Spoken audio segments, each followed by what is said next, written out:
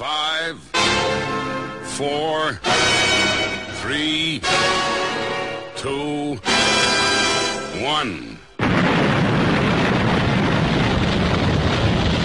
Hello and welcome to episode 21 of the Chris Vin Birthday Show.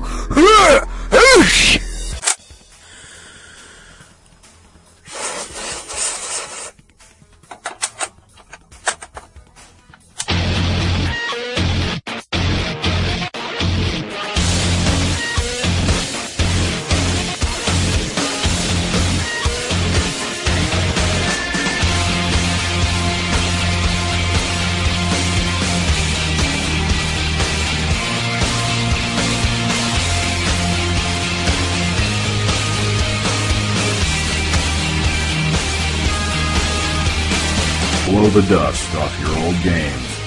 Ready your light gun and press start on your controller as your hosts Alan Price and Chris Vin load up and deploy Operation Retro Shock.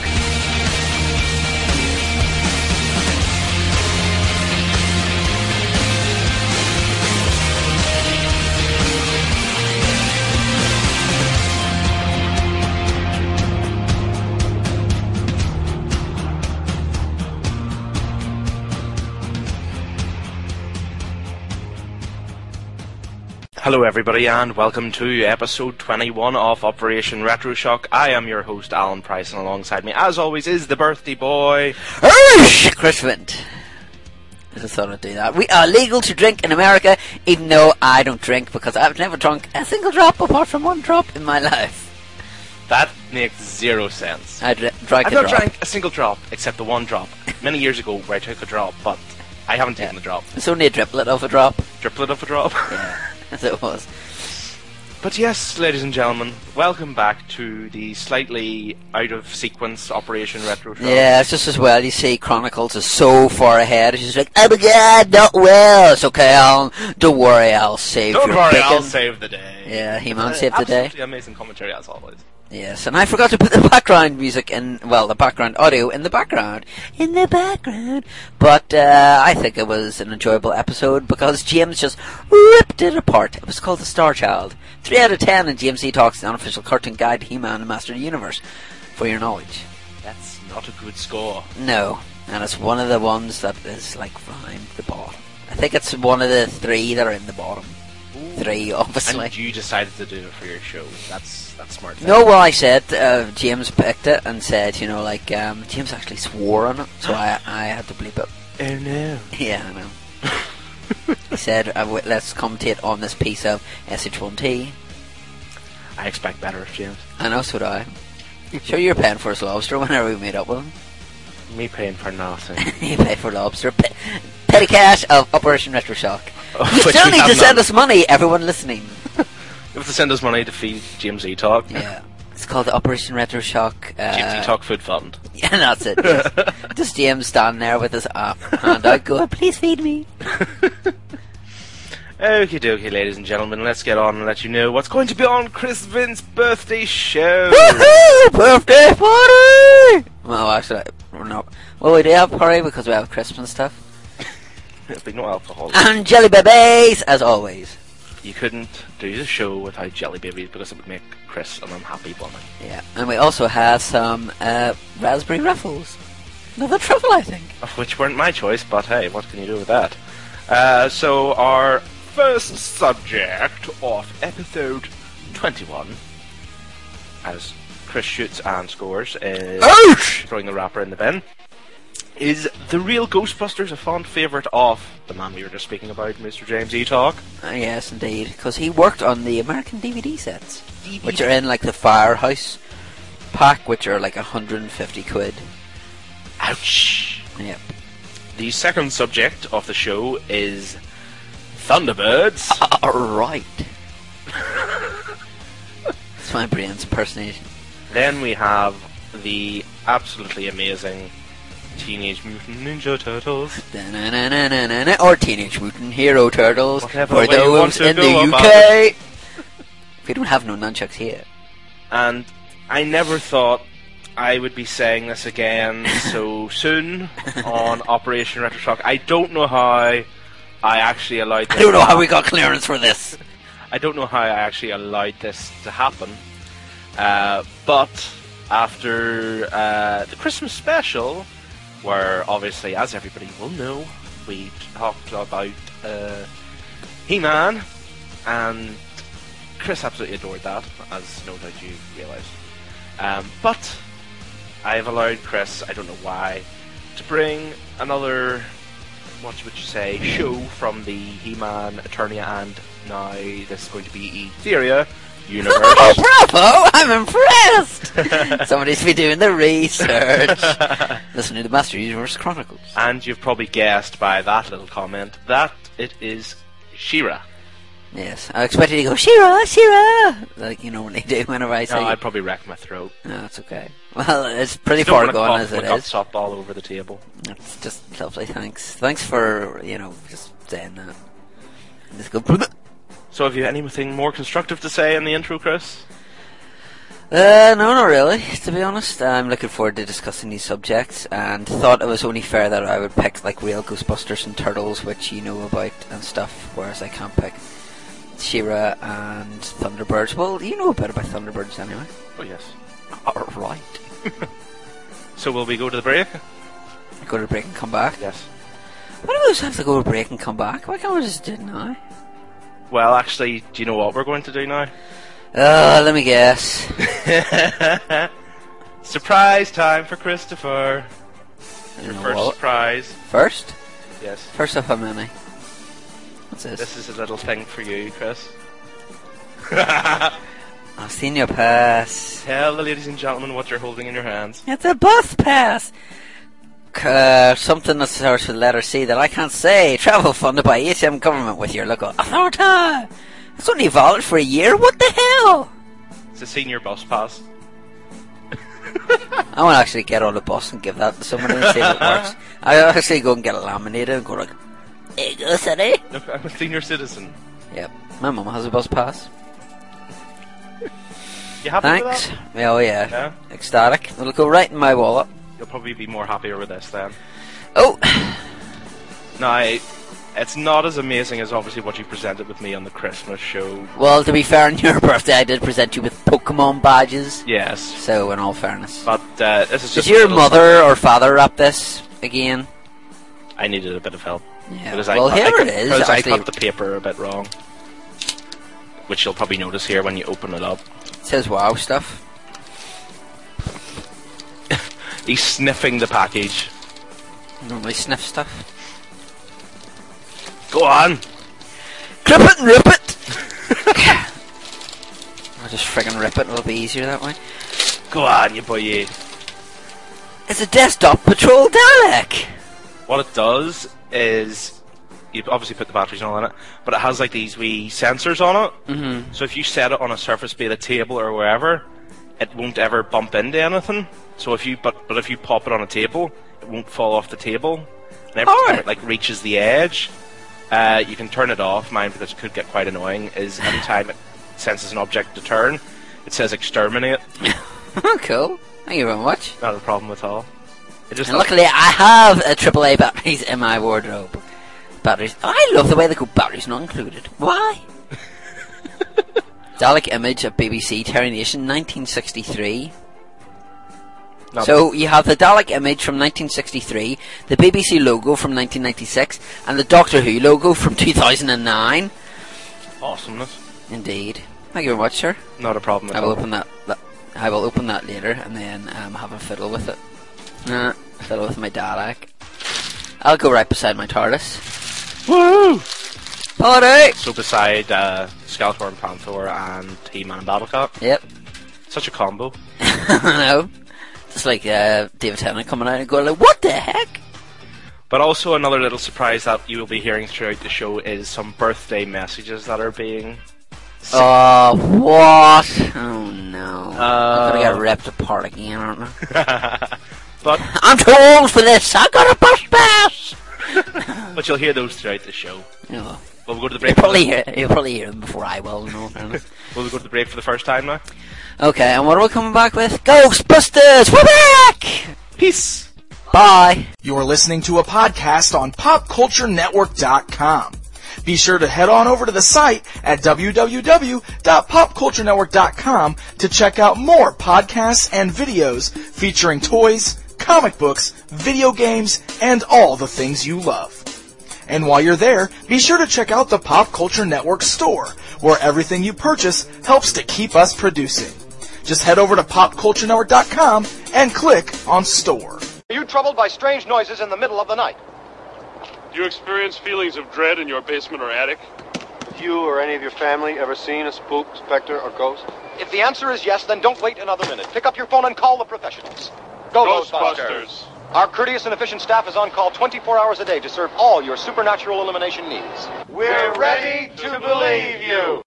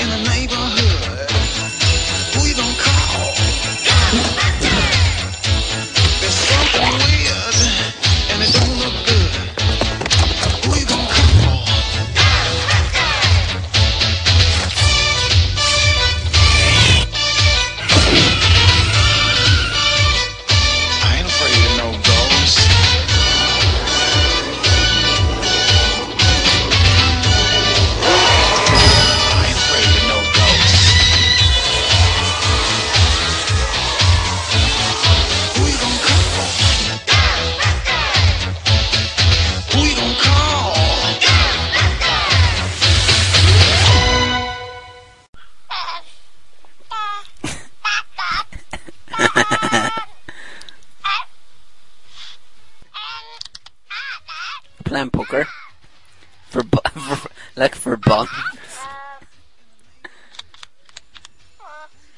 You had to go and do that, didn't you? I said to Jamie that I was going to do that. That was Morph, everybody, playing cards with his friend Chaz with his head. So welcome back. We're back. That's Alan is typing stuff. Hello, ladies and gentlemen. How are you today? Yes. Sorry, I'm busy. Come on. What? Talking about real Ghostbusters. Indeed.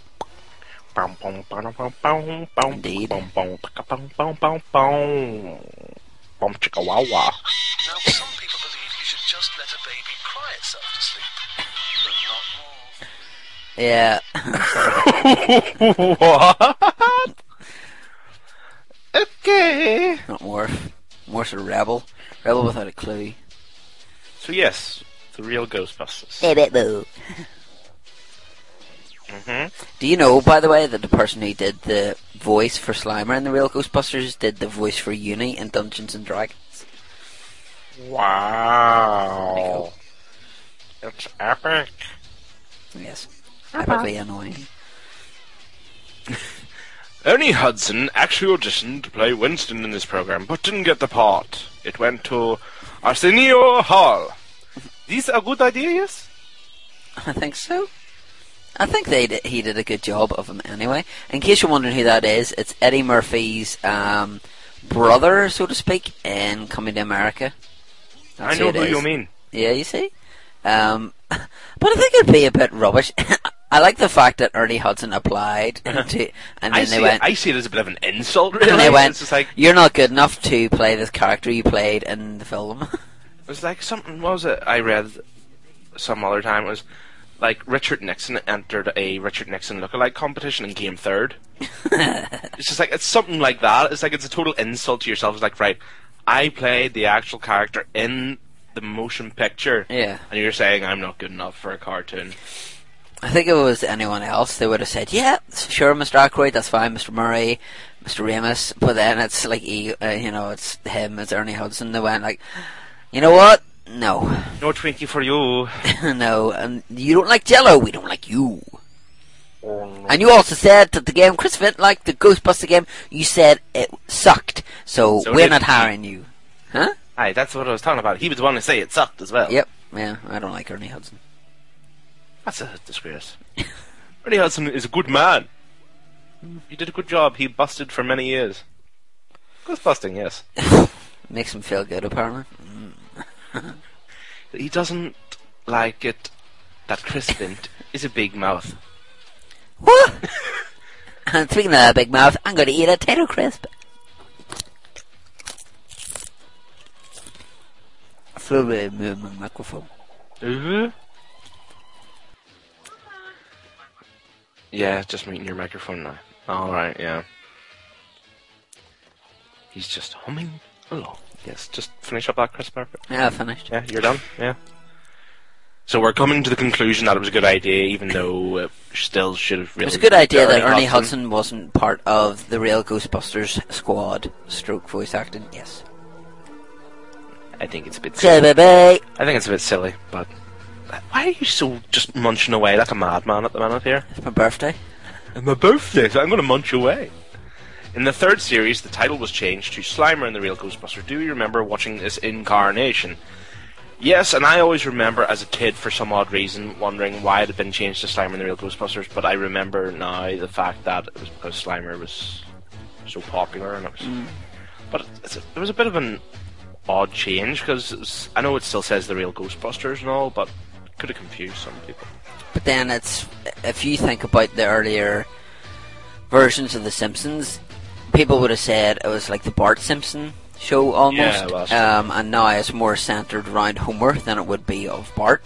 That is So- true. That is true. I think it was maybe just garnering towards the younger generation of children, and obviously with the merchandise and all that kind of stuff, which I remember as some fond Ghostbusters toys. Toys are good. Toys are good. But I Are think they? I think it's the shame in the fact of, yes, obviously it's a cartoon anyway. It'll be, targeted towards kids. But it just seems like everything, like it goes in sort of a loop. That everything is targeted towards kids at some point, as everything just zones down. Because not only is, like, for example, wrestling at the minute's PG. Doctor Who is very much... Doctor Who's always been a kids program, but it's had appeal to the adults as well. Yes. Whereas more recently, the recent series past there, kind of got pushed back towards kids. So it just seems like shows kind of go in this weird cycle. Yeah, well, obviously the likes of Doctor Who is always on prime time, like say 6-7 o'clock, whereas then you have its spin-off Sarah Jane, which is on BBC, and then you have Torchwood, which is the polar opposite, and it's on Which is because awesome. there's like Nookie and stuff, and Barrowman going Barrowman, and Yanto going, oh no, I'm dead, man. And then Gwen going like, Reese, we gotta go, man. Why am I talking like this, man? Because you're Welsh? No, it's not. It sounded more like I was going to say Norway, but Newcastle. Oh, Reese, got to go. All that stuff. But yeah, that's kind of there's. It's the same with the films. The films are like PG, but then if they are to bring out a new one, would the new one be like a PG, or would it be a 12, Yeah. or would it be a U, or whatever? Well, that's the sort of thing is it would probably be nowadays. Nudies? Nudies. Nudies. Nudies. Wait. Especially if Eliza Dushku's in it, nudies all the way. Way! Nowadays it would still probably be classed as like a PG or whatever, but I still think like PG is effectively what 12 was a few Yeah. years ago. It's progressing on now because you've kids playing Grand Theft Auto and all that sort of stuff, which is the biggest annoyance ever in this world. It is. Well, when you're a game sales assistant and all that sort of thing. But everything just seems to be being accepted more on the parents' basis that the kids, I'll be alright, sort of thing. So it's still like over here you've got the BBFC and all the British Board of films classification. Yeah. Remember VSC, Alan? Yes. Oh, I forgot. Before we go any further, Oh, why? I forgot this. I found this right Who knows? before we came up with the name Operation Retro Shock. Oh we had a list of names. no. Right? So number 1 was Future Retro, I don't know what to call it, Shock. Hey! And then we had Retro Sphere, Retro Alliance, I must have come up with that, Retro Revenge, Retro Revolution, Retro Ring. What? I didn't come up with that one. Ring of Retro, Retro Who, Monsters of Retro, this must be yours, Retro Capacitor, and Operation Retro Shock. which was my choice. What, I retro came up with the capacitor? Operation Retroshock. No, you didn't. I'll take credit for that. No, you take credit whatever you want. Sorry, carry on. Where was I? Oh, the British Board, whatever. They've kind of adjusted their opinions. Still hasn't stopped certain games not getting allowed in, like, what was it, Manhunt 2 and all that sort of And then they released it anyway, so it's like, what are you talking about, Willis? Why are we going from real Ghostbusters to talking about We're BBFC? talking about stuff going, like, we are going off on a bit of a tangent, but we're talking about how age, is affected in programs and all nowadays. But it's one of those things that it goes round in circles, and we just have to deal with it anyway. We'll move on to, in January 2009, IGN named The Real Ghostbusters as the 22nd best show in the top 100 best animated TV shows. Is it higher up on our list? I have to jump in at this and say there was a recent program on Channel 4, Top 100 Toys. Mm-hmm. I would say probably 22nd is about right. It was a really good program, but you kind of have to think of it in the realm of when I found out, I realised this when watching the Top 100 Toy show, you were always going like, oh, I thought that toy would have been higher, and I thought that would have been higher, but then you realise when you get into like... He-Man was number 14. You realise when you get into like, the top, say, 20 odds, top 20, 25, 25, that it's all really crazy, special stuff that people love. So you kind of have to think that the voting would probably be close. Okay.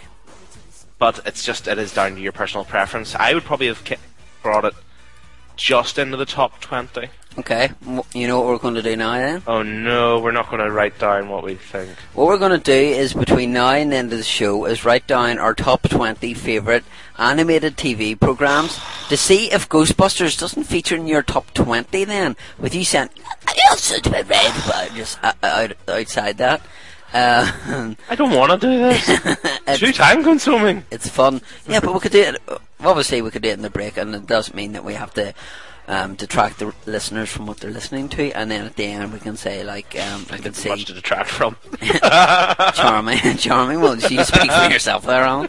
And then we can see how ours compare. Gee, I wonder what's going to be top of my list. And obviously, with did it say animation? Yes. Yeah. Obviously, if you want to, you can include the likes of Plasticine, like Wallace and Gromit or Trapdoor or Morph. You're obsessed. With what? A minute, with Morph. Morph's brilliant. I blame you, Jamie. Yes. See you, pal. But yeah, so we will do that during our break. And no conferring! And then Alan will read his out, and then I will read mine out. And then, I bet you any money, one of us will go, I forgot about that. Oh no, it'll happen. And you can't write, you can't write Real Ghostbusters for for number 1, and then Slimer and the Real Ghostbusters for number 2, and then Slimer and the merry band of Ghostbusters as well. See what you get yourself into by voicing your opinion. Well, carry me outside the top 20, but yes, say this. Oh, it's probably going to be Pokemon. Don't want to use my brain. Well, tough. You're going to have to. Oh. Right, come on, next point. Okay. We have the people who portrayed the characters. Yes? Alright. The Peter Venkman, yes? Yes. He is voiced by Lorenzo Music. Is that a real name? Yep. From seasons 1 to 2. Stop eating! And Dave Coulier from seasons 3 to 7. Why am I saying names in a very fancy and foreign accent? I don't know, Lord Alfred. That's English though, so that's not really a fancy foreign accent. Sorry, I'm not allowed to eat, so I'm wasting away now. Chili baby!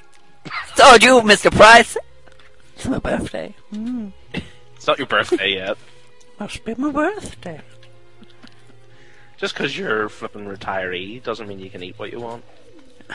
I don't know what I want. Get off my lawn! Okay. Did we enjoy the voice acting? I think you're not going through the names then. Well, if you want me to. So you're busy eating jelly babies, I'm trying to save time here.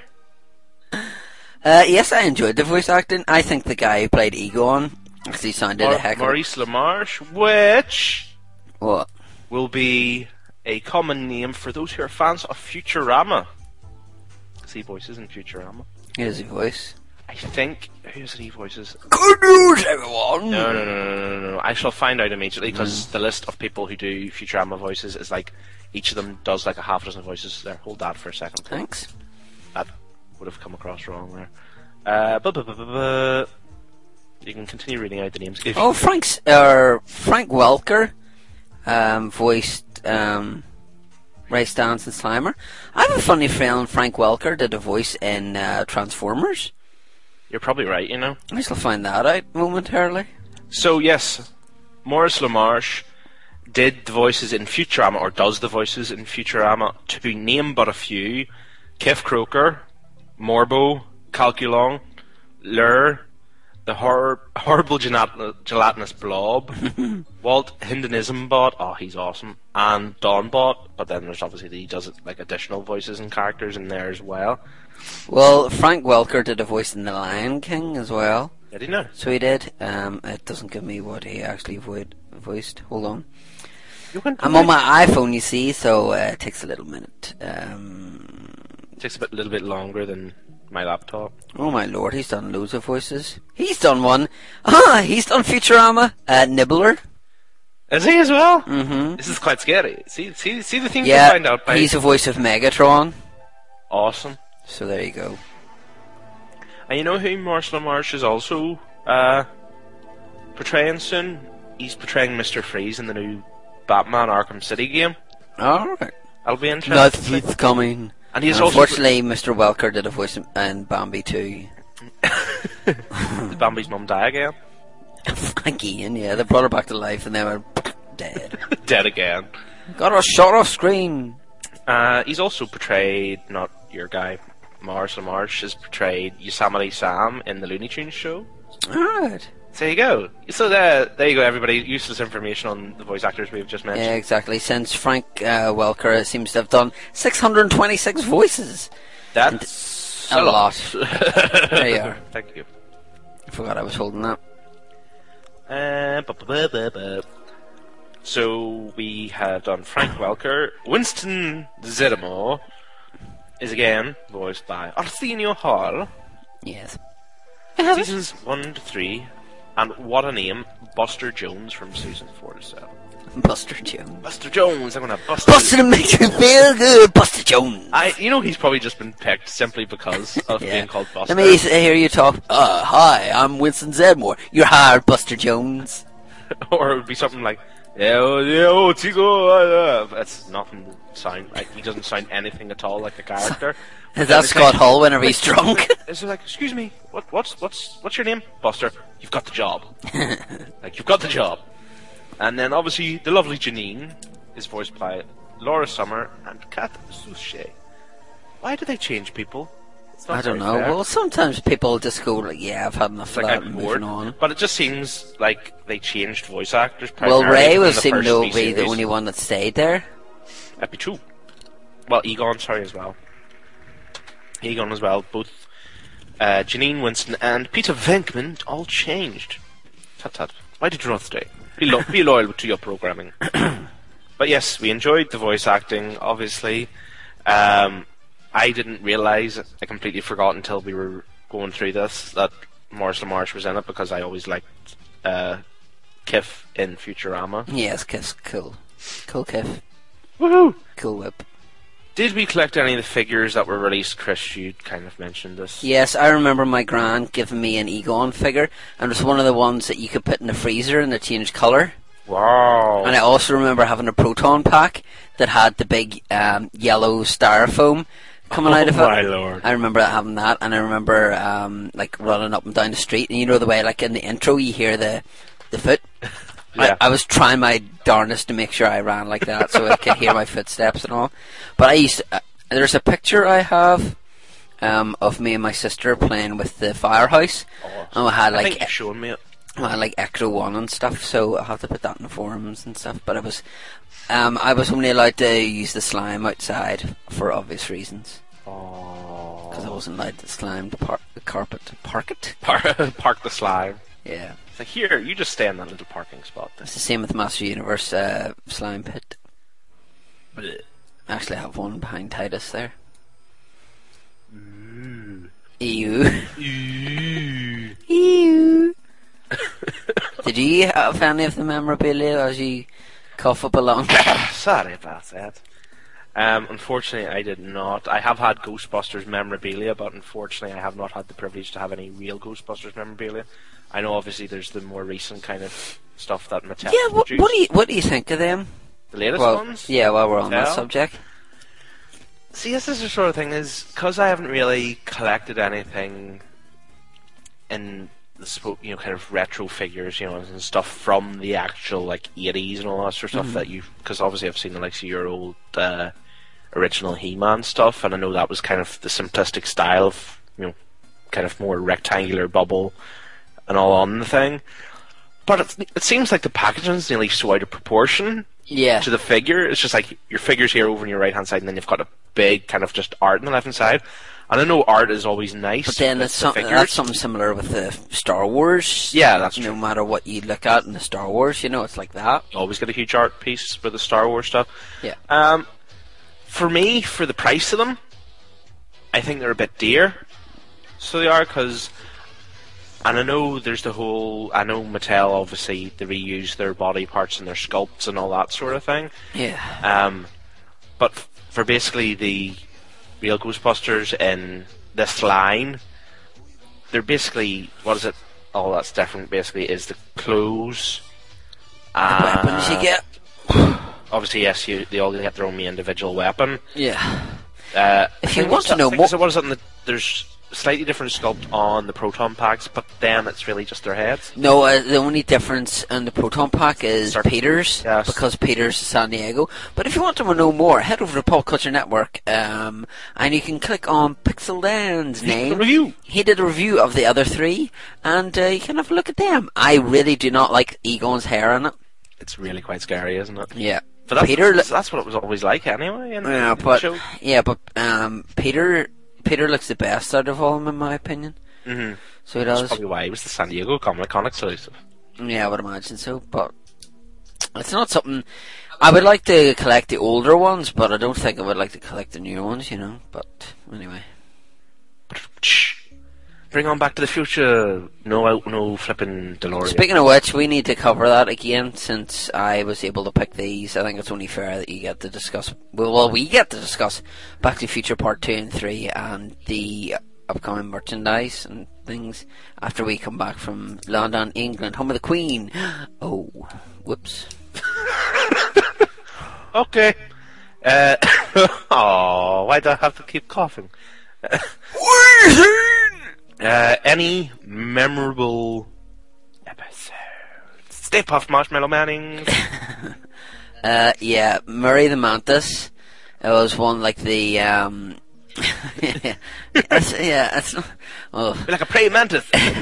Yeah, or what's his name? Scyther in Pokemon. Yeah, that one and that one. What is it? Ragnarok and Roll. And the only reason I know this episode, and the only reason that a lot of people will know this episode, was written by a man called J. Michael Straczynski, who did Master of the Universe and She Wrote Princess of Power. That's right. And there's a character in it called Detilio, named after Larry Detilio. Hey! Yeah. It's amazing. Because I had a conversation with James E. Talk, and obviously James E. Talk does a lot of knowledge about real Ghostbusters, and actually does the Ghostbusters script for the IDW comic, so have a look into that there, because it's awesome. Pretty sweet, man. Yeah, pretty sweet. And obviously stuff available about real Ghostbusters in serialgeek.com. That's cereal as in breakfast cereal. And we'll probably play a promo to do that anyway. .com. I just noticed that in episode 19, whenever you played what was it? You played James E. Talk's promo, and then you had Mr. T go, "Shut up, fool!" And then just played the music, and I was just like, that long to do the song. I was just like, But then again, you did it to me because you went, "I'm not Michael." And I went, "Shut up, fool!" And I went, "Oh, that's okay." He's telling himself to shut up as well. all part of the joke. I know, well, I thought it was funny. It wasn't a case of, what's gently talking about? Dear BBC, why, Delilah? I knew you were going to say something. Tom Jones now? Why? Stop throwing knickers at me. I'll put them away. Not a magician. Shazam. Right. Again, ladies and gents, this is going to be a red word for word question. Really? Yes. If the real Ghostbusters... I put this on purpose. I know. This is why I'm reading it word for word. If the real Ghostbusters are real, and cows go moo moo, what are the fake Ghostbusters like? I just thought, here... There's that question for me, Chris. Well, you see, if the cow goes... Absolutely not. The cow goes moo moo, and the real Ghostbusters are real. Did we watch the Filmation Ghostbusters? Oh, yes. I don't remember anything about it. I remember the cover, because it had, like, a bear and stuff.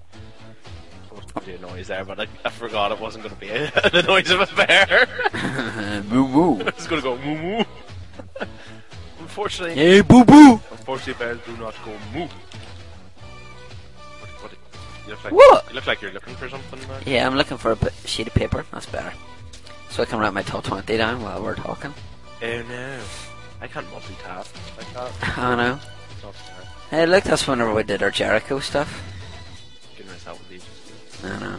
I keep these things, little mementos. Well, I suppose we should kind of mention the fact of films, which we did how long ago now? That was episode 2, wasn't it? Episode 2 with Lawrence Keith. Hi, Lawrence. VoodooVegas.com and all that jazz. No, it's Voodoo Vegas Rocks. I don't know. It's Voodoo Vegas. Just Type type it into Voodoo Vegas Google. into Google, you'll find it immediately. It's okay. It's grand. It's alright. It will burst your eardrums and you'll be like, ah! It's awesome. Yeah, sometimes I'm listening to music going, ah! Just freak out. Yeah. Ah! Yeah. What are you, an infant? Start making noises. So, this are the films. Those are the films? Flip me, that's a bit of a hard question. I would have to go for the films, because there's so many episodes of that I've watched and I've just went, ugh. It's something that is nice to watch. Although, having said that, I actually prefer the real Ghostbusters intro music than the Ghostbusters music for the films. I will say that, and I just did say it. Yes, you did. Yes, we have it.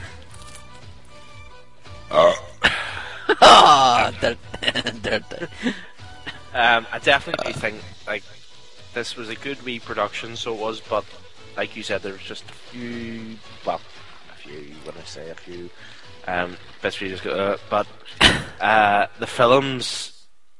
It's probably because the films were just one thing, and there wasn't as much to mess up or anything like that.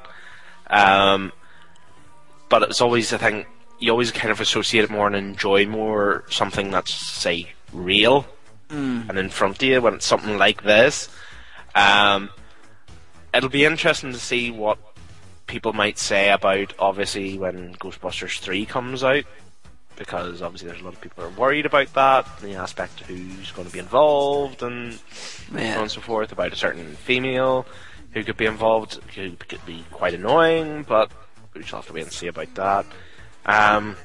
But yeah, I think the films you have to go for, because I know Fine Rightly part of number 2 always scared the living hell out of me when I was a kid, and that was the bit where the Titanic pulled up and all the dead people were walking up. Oh yeah. And I was just like, ah! No, the bit that scared me was whenever they were down in the sewer thing, and then they turn around and it's all the heads and the spikes, and then and they go like, did you get a look at the lights? But sorry, I missed it. Like, you are useless, Winston. Just go away. How dare you? How very dare you? Shut up. You always slag Winston off. I don't like Winston. Winston is an outstanding gentleman. Yeah, but He's done a great service to society in New York. okay. I hate you, though. What's a big Twinkie? Shut up. Eat your raspberry ruffle. Finally, if they were bringing out a Ghostbusters cartoon today, yes, we kind of mentioned the PG thing earlier. How do we think it would, kids would react to it? Again, I think it would have to link into the movie coming out Yeah. for kids to actually take But then, much of a cartoon. but then they're doing that with titles, which we'll probably discuss later on. But I think Real Ghostbusters is one of those things that, well, not Real Ghostbusters, but Ghostbusters is pretty timeless. You know, because how old's that film now? About 25 odd years. Yeah. Say. So it's, you know what, it's still around today. So if they were to try and make adapt the movies into cartoons, like you said, I think it would work pretty well. But it's all dependent on the kids. You know, because I like all this Ben 10 muck and all that nonsense, you know. But I think if you did it right, and it's something that would appeal to adults as well, you know, because then, you know, obviously we've watched Real Ghostbusters, so to bring out another one, and say we were to have kids, you could sit down and watch it with them and say, like, oh, I remember watching this, and you could bring out dual DVDs and show them, and it goes like, oh, Daddy, the other one's better. Like they have with Transformers and G.I. Joe, which I've never ever watched. I've watched one episode. I actually thought G.I. Joe was a person, but it's not. Flavor Dave's probably going, oh, Chris, you're an ass.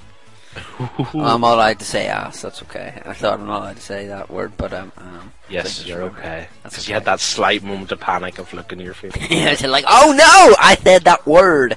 That word. It's okay. It's okay. So we'll let you away with it, it's alright. Thanks very much. Okay. So, have you got any interesting segues for going into the break into the next segment? What's the next one? Be Thunderbirds. Fly, fly away. No, not really. You got Ecto 1 and then you got Thunderbirds 1. Go. No, I was going to say it. Obviously, the Ghostbusters go around to houses that are haunted, or sometimes mansioned. Lady Penelope lives in a mansion, and with Parker, go, my lady, my grapes. And then she's part of International Rescue, which is also part of Thunderbirds with Jeff Tracy and all that jazz. Sweet. So we'll come back with Thunderbirds All right, after the break. Mr. Price. Why are you waving at the monitor? Nobody can see you. You're an idiot. What's up, Operation Retro Shock fans? I'm Rob Bass. And I'm Crystal Bass. And we're wishing Chris Vint a very happy birthday. So enjoy some tea and crumpets in jolly old Scandinavia. 5, 4, 3, 2, 1. Thunderbirds los! 5, 4, 3, 2, 1. Thunderbirds are go!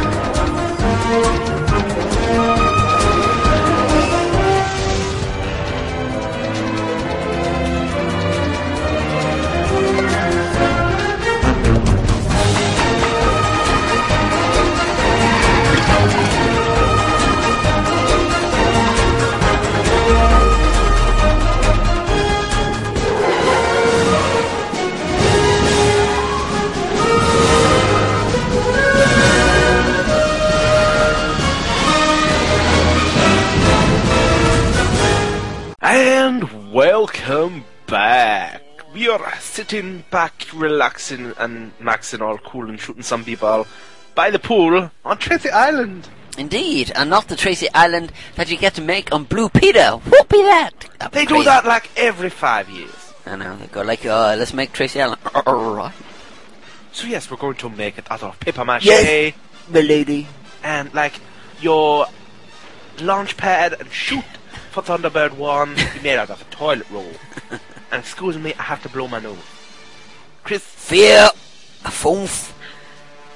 Yes, probably you've heard Alan putting in the German intro to the Thunderbirds. Yes.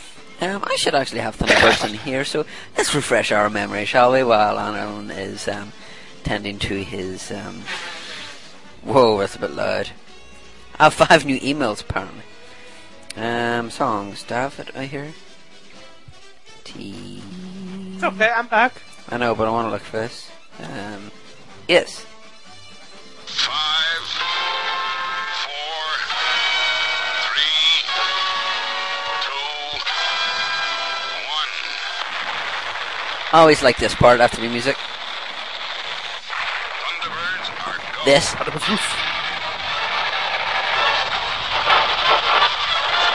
Which kind of showed you, this is what's going to happen. People are going to go like... Yeah, I want Michael Bay to make a Thunderbirds movie. Filmed in Super Mario Nation. No, don't get him because he'll friggin' wreck it. Could it be wrecked anymore? But we'll get on to that. God. We'll get on to that. Much later. Bingo on the box! Get £15 free and a 300% first deposit bonus. Shove off. Okie doke. I'm excited to talk about Thunderbirds, I have to say. Well, it's been one we've been thinking about doing for a long time. But I suppose there's no better time to do it than episode 21 will be illegal and your birthday. So they'll be like... I actually remember ages ago getting the complete Thunderbird box set, reduced from £150 to, I think it was £64. And it's like I've seen it quite cheap recently as well. Like, yeah, they're very very cheap now, which is very good to see.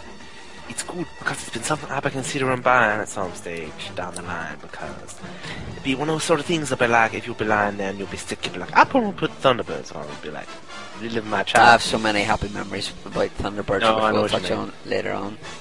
Okie dokie. Thunderbirds were one of the creations of the genius Jerry Anderson. Was this his best one? Now you gotta remember that Jerry Anderson did Thunderbirds, Captain Scarlet. Dun, dun, dun, dun, dun. Unbelievable, I'm Alan Hansen from Match of the Day. Be in America or abroad, from the UK, will know what that is. Terrorhawks. Joe 90. Fireball XL5. 90, was he like Ben 10's dad or something? Dear God, that is awful. Dun, dun, dun, dun, dun. And he had those big massive glasses on. That was hilarious the way you demonstrated that. Like big massive glasses. They probably still couldn't see it. Yeah, does it have Tetris in it? And a couple other ones. But yeah, for me, Thunderbirds was one that struck a chord with me, with it being so futuristic and stuff. But I've watched a couple episodes. Captain Scarlet, didn't dig it. Terrorhawks, I remember watching whenever I was a kid, but I haven't revisited it, and I hope to, like if DVDs and stuff cheap enough. Oh yeah, and Stingray. I remember watching that with Lovely Maria, or whatever her name was. That was like the mermaid character thing. But Thunderbirds is by far my favourite Jerry Anderson creation, and I thank the Lord that Jerry Anderson actually made Thunderbirds. True that. Thunderbirds is always the one that stood out for me. Like you were saying there with the other shows, the only other ones I ever watched were Captain Scarlet, and probably I think I've maybe watched like 3 episodes of Stingray. Because I don't know what it was with like Scarlet and Stingray, but it's much like you. They never kind of struck a chord with me or got a lot of interest in me. I don't know whether I would probably have to go back and watch an episode or something again to see what it could be that I didn't like. But I think maybe when I was watching them as a kid, they nearly felt too grown up. I don't know why. It's like, because was it Stingray or Captain Scarlet gets shot or something? Well, Captain Scarlet's indestructible, so he's standing there and he goes, and he goes that, and then he shoots them. Maybe like as a kid, I was just a wee bit like, well, what the hell is Stingray this? was the one underwater, obviously.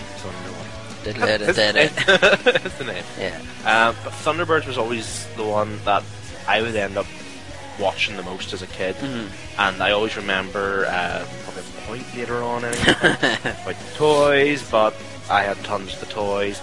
But I still have the die-cast. That's what I was looking for. I still have like the die-cast Thunderbird things. I'm actually going to have a look while we're discussing. Carry on. I might have a look here. But I always remember, be it an early morning or whatever, it'd always probably be on the television at some stage. Yeah. So I would watch away at it. I have probably no... BBC Two, wasn't it? It was, yeah, it was BBC Two. I remember that because I always remember I would be watching BBC, and then you would be talking on CITV as well, because that was another love of mine with CITV early morning with Mr. Motivator when he introduced the Power Rangers. I feel like Mighty Morphin Power Rangers. But also I would be watching BBC with... I remember BBC used to do like this thing where there's like an alien in like a wagon thing, and they would like 10 pinballs just hit my laptop there. I don't. Sorry about that. Ooh, I see something in your inner door. 100 times. Woohoo! Used to play Kelly and Saved by the Bell, believe it or not. The retro thing. Well, let your minds think of that. But Thunderbirds was always the one that I would watch, and just I think nearly the outro got you geared up for it a wee bit more than anything else. What do you mean the outro, as in whenever they're introduced? Sorry, intro. Flip me, Alan. I was going to say what the outro is just like, yeah, I'm really excited for this, the program's finished. The program's over. What? The intro even, sorry. Yes. Just the way they took you through and they showed you all the different, of the vehicles and all that. I don't know as well, was it maybe something to do with the way there was the family and all that sort of thing in it? Tracy family? Tracy's. Whether that got focused a wee bit more, and because obviously there was a character called Alan as well. So look, there'll be an Alan on the television. And Alan was actually the youngest one who piloted Thunderbird 3, and sometimes stayed up in Thunderbird 5 whenever John came back down to Earth. He's the respite guy. And also, was it Scott Tracy? Yeah, Scott Tracy, the guy who did the voice for him, was actually in one of the Bond films. I think it was The Spy Who Loved Me. He's like one of the... Yeah, he's actually one of the dudes there, so he is. Trapped in the sky. Dun dun dun dun dun dun dun. Was the pilot Yes. Was the pilot Anderson and his team were instructed to expand all of the episodes from 25 minutes to 50 minutes. Yeah, doubling your time. This initially proved to be a bit of a headache, as 9 episodes had originally been filmed. God. That's you all. could just imagine getting landed with this, couldn't you? Yeah. It's like 9 episodes had already been filmed and at 25 minutes, and then another half a dozen others had to be written. Did it work okay as a 50-minute episode? Honestly, I could not see Thunderbirds now working as a half-an-hour show. Yeah? I think the pacing of it is very good. I think the way it's done and stuff, I just think it works really well.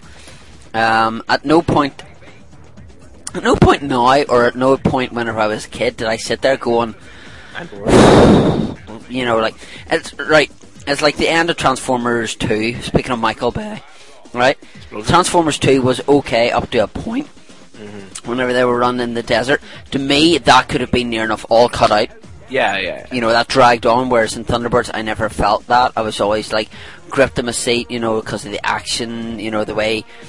The voices for the characters were for me were spot on as well, I just thought it was terrific the way that from something in like the late 60s, early 70s is so groundbreaking, and still I watched one of the episodes today, and just like the special effects and stuff, you're just like, it's really, really good. The thing I find amazing about Thunderbirds is with being, with episodes being like 50 minutes long, is the amount of effort and all that had to go into them, especially in this situation where they had to go from 25 to 50. There'd be a lot of programs that I would think nowadays that if you were to say to them, right, you have to make your episodes now twice as long as they normally have to be on a regular basis, they wouldn't be half as good as they are at the minute. No. Whereas this show somehow managed, and even more credit to them, because they were using puppets. Yeah.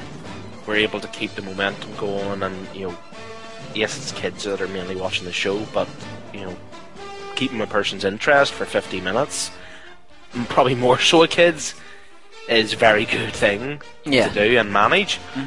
But I think it's like you say, the way they managed it with explosions or whatever. But I think linking it in the way, say, cut away to like Lady Penelope in the car and all that other stuff. You know, they were bouncing about, so they were keeping the pace up a bit. Yeah. So you didn't really get too bored or anything like that. But they always kept it interesting in the fact that they would always, it sounds bad, pad it out. But when I say padded out, I mean, you know, they properly explained everything. Yeah, like they have like the guy at the start and say he's on an oil rig and one of the beams start going and just go like, oh no, we're going to fall. And then John's up in Thunderbird 5 and going, hey father, just thought I would let you know that the oil rig in Tunisia is starting to fall apart. And they go like, righto John, let's get Thunderbird 2 and Thunderbird 1 over there. And by the time they get there, they're down in the water and they need saved. And by the time they get... And all links in. Yeah, it all links in. Instead of like on another show, say they would say, look, here's Thunderbird 5. It's up there, you know, it's keeping an eye on everything.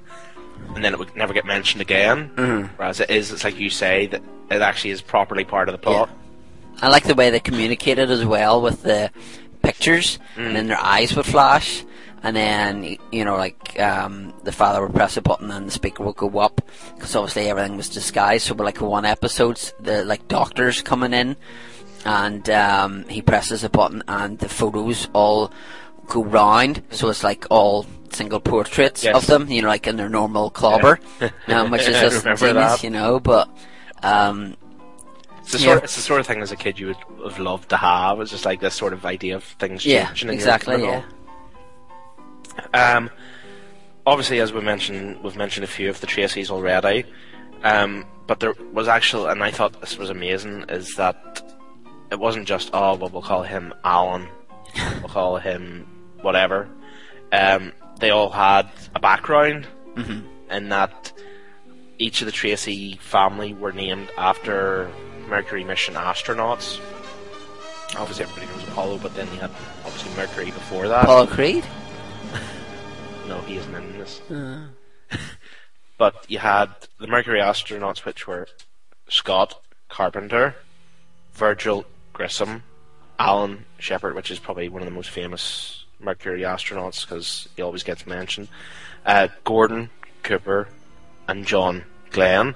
So, who was your favourite Thunderbird character? Scott, by a country mile. Not only did he have the best vehicle, because Thunderbird 1 was the fastest, but for me his voice was just, and plus the fact that in one of the points we say that he actually was modelled on Sean Connery. Yes, which I didn't know until I found that out. It was just like, really?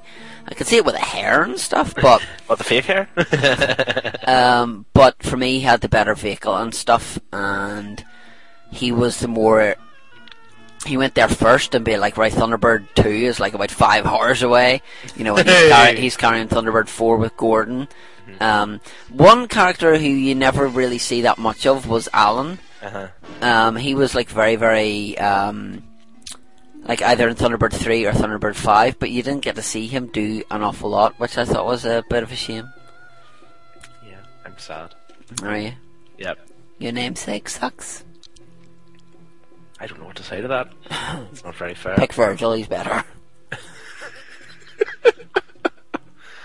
Well, actually, I would probably say Virgil was one of my favourites, so would.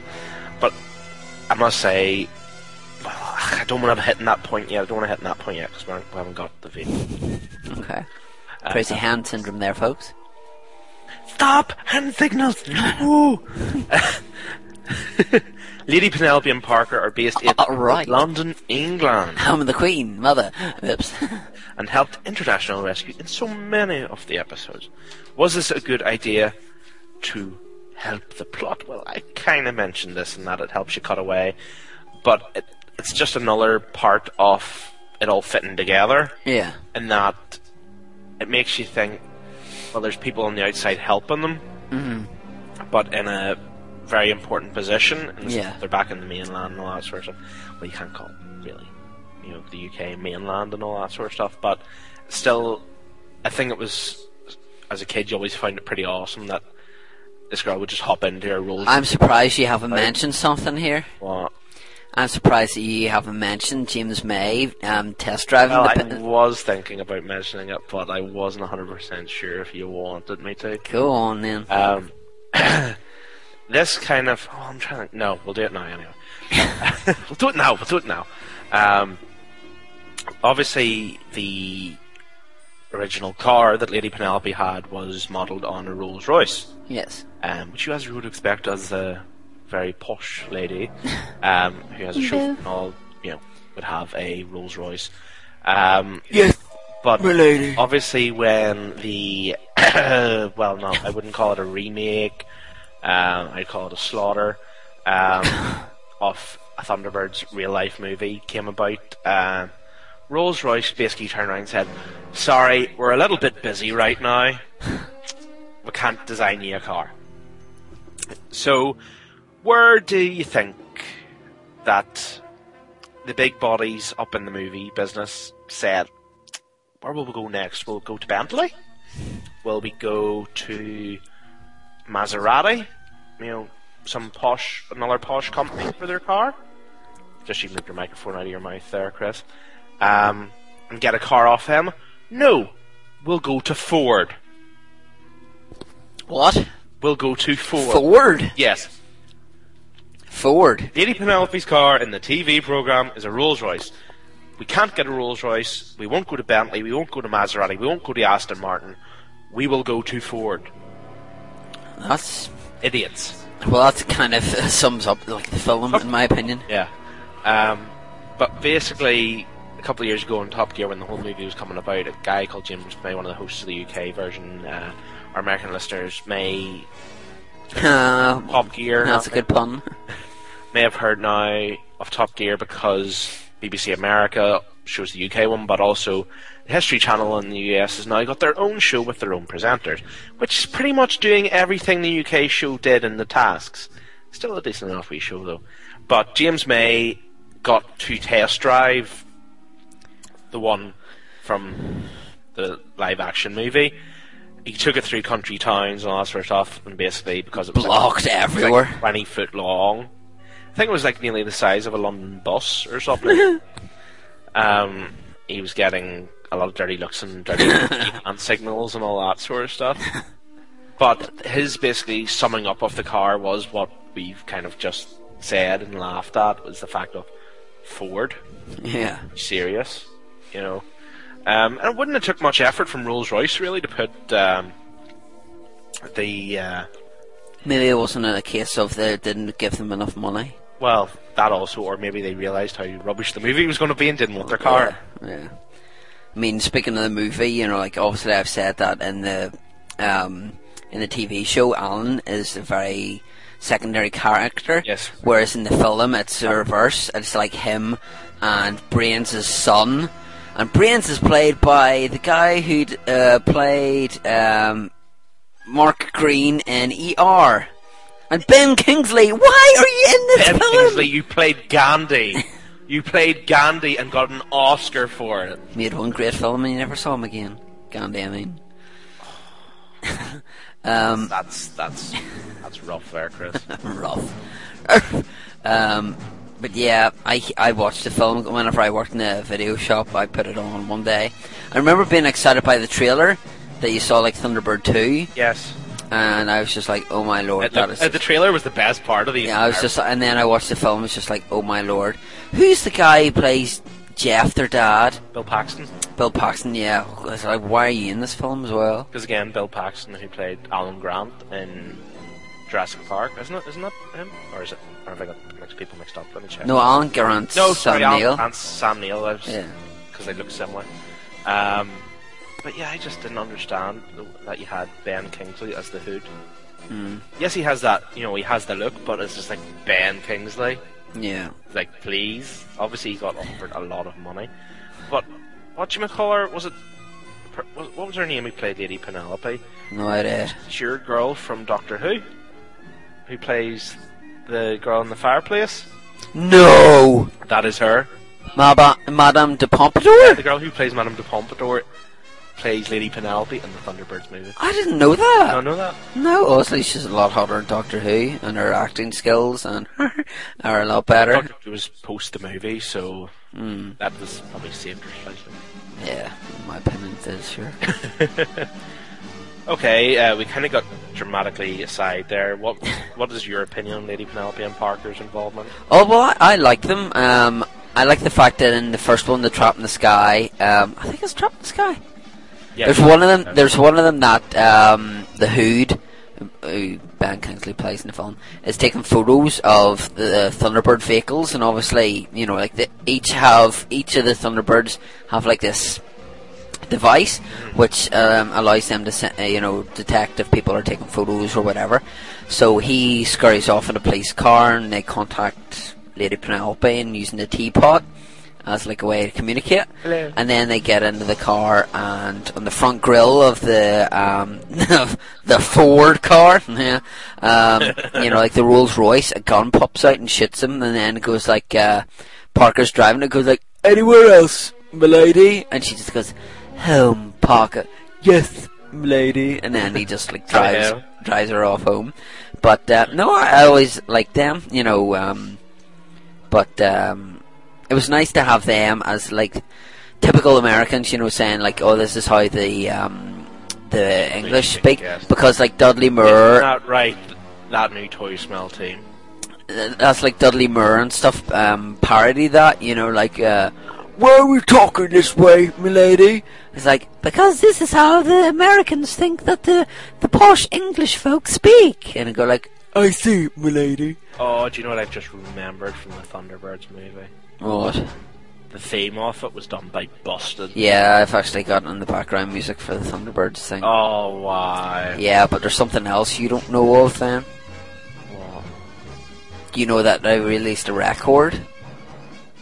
What do you mean, they actually released that song? No. There is one that was done by MC Parker.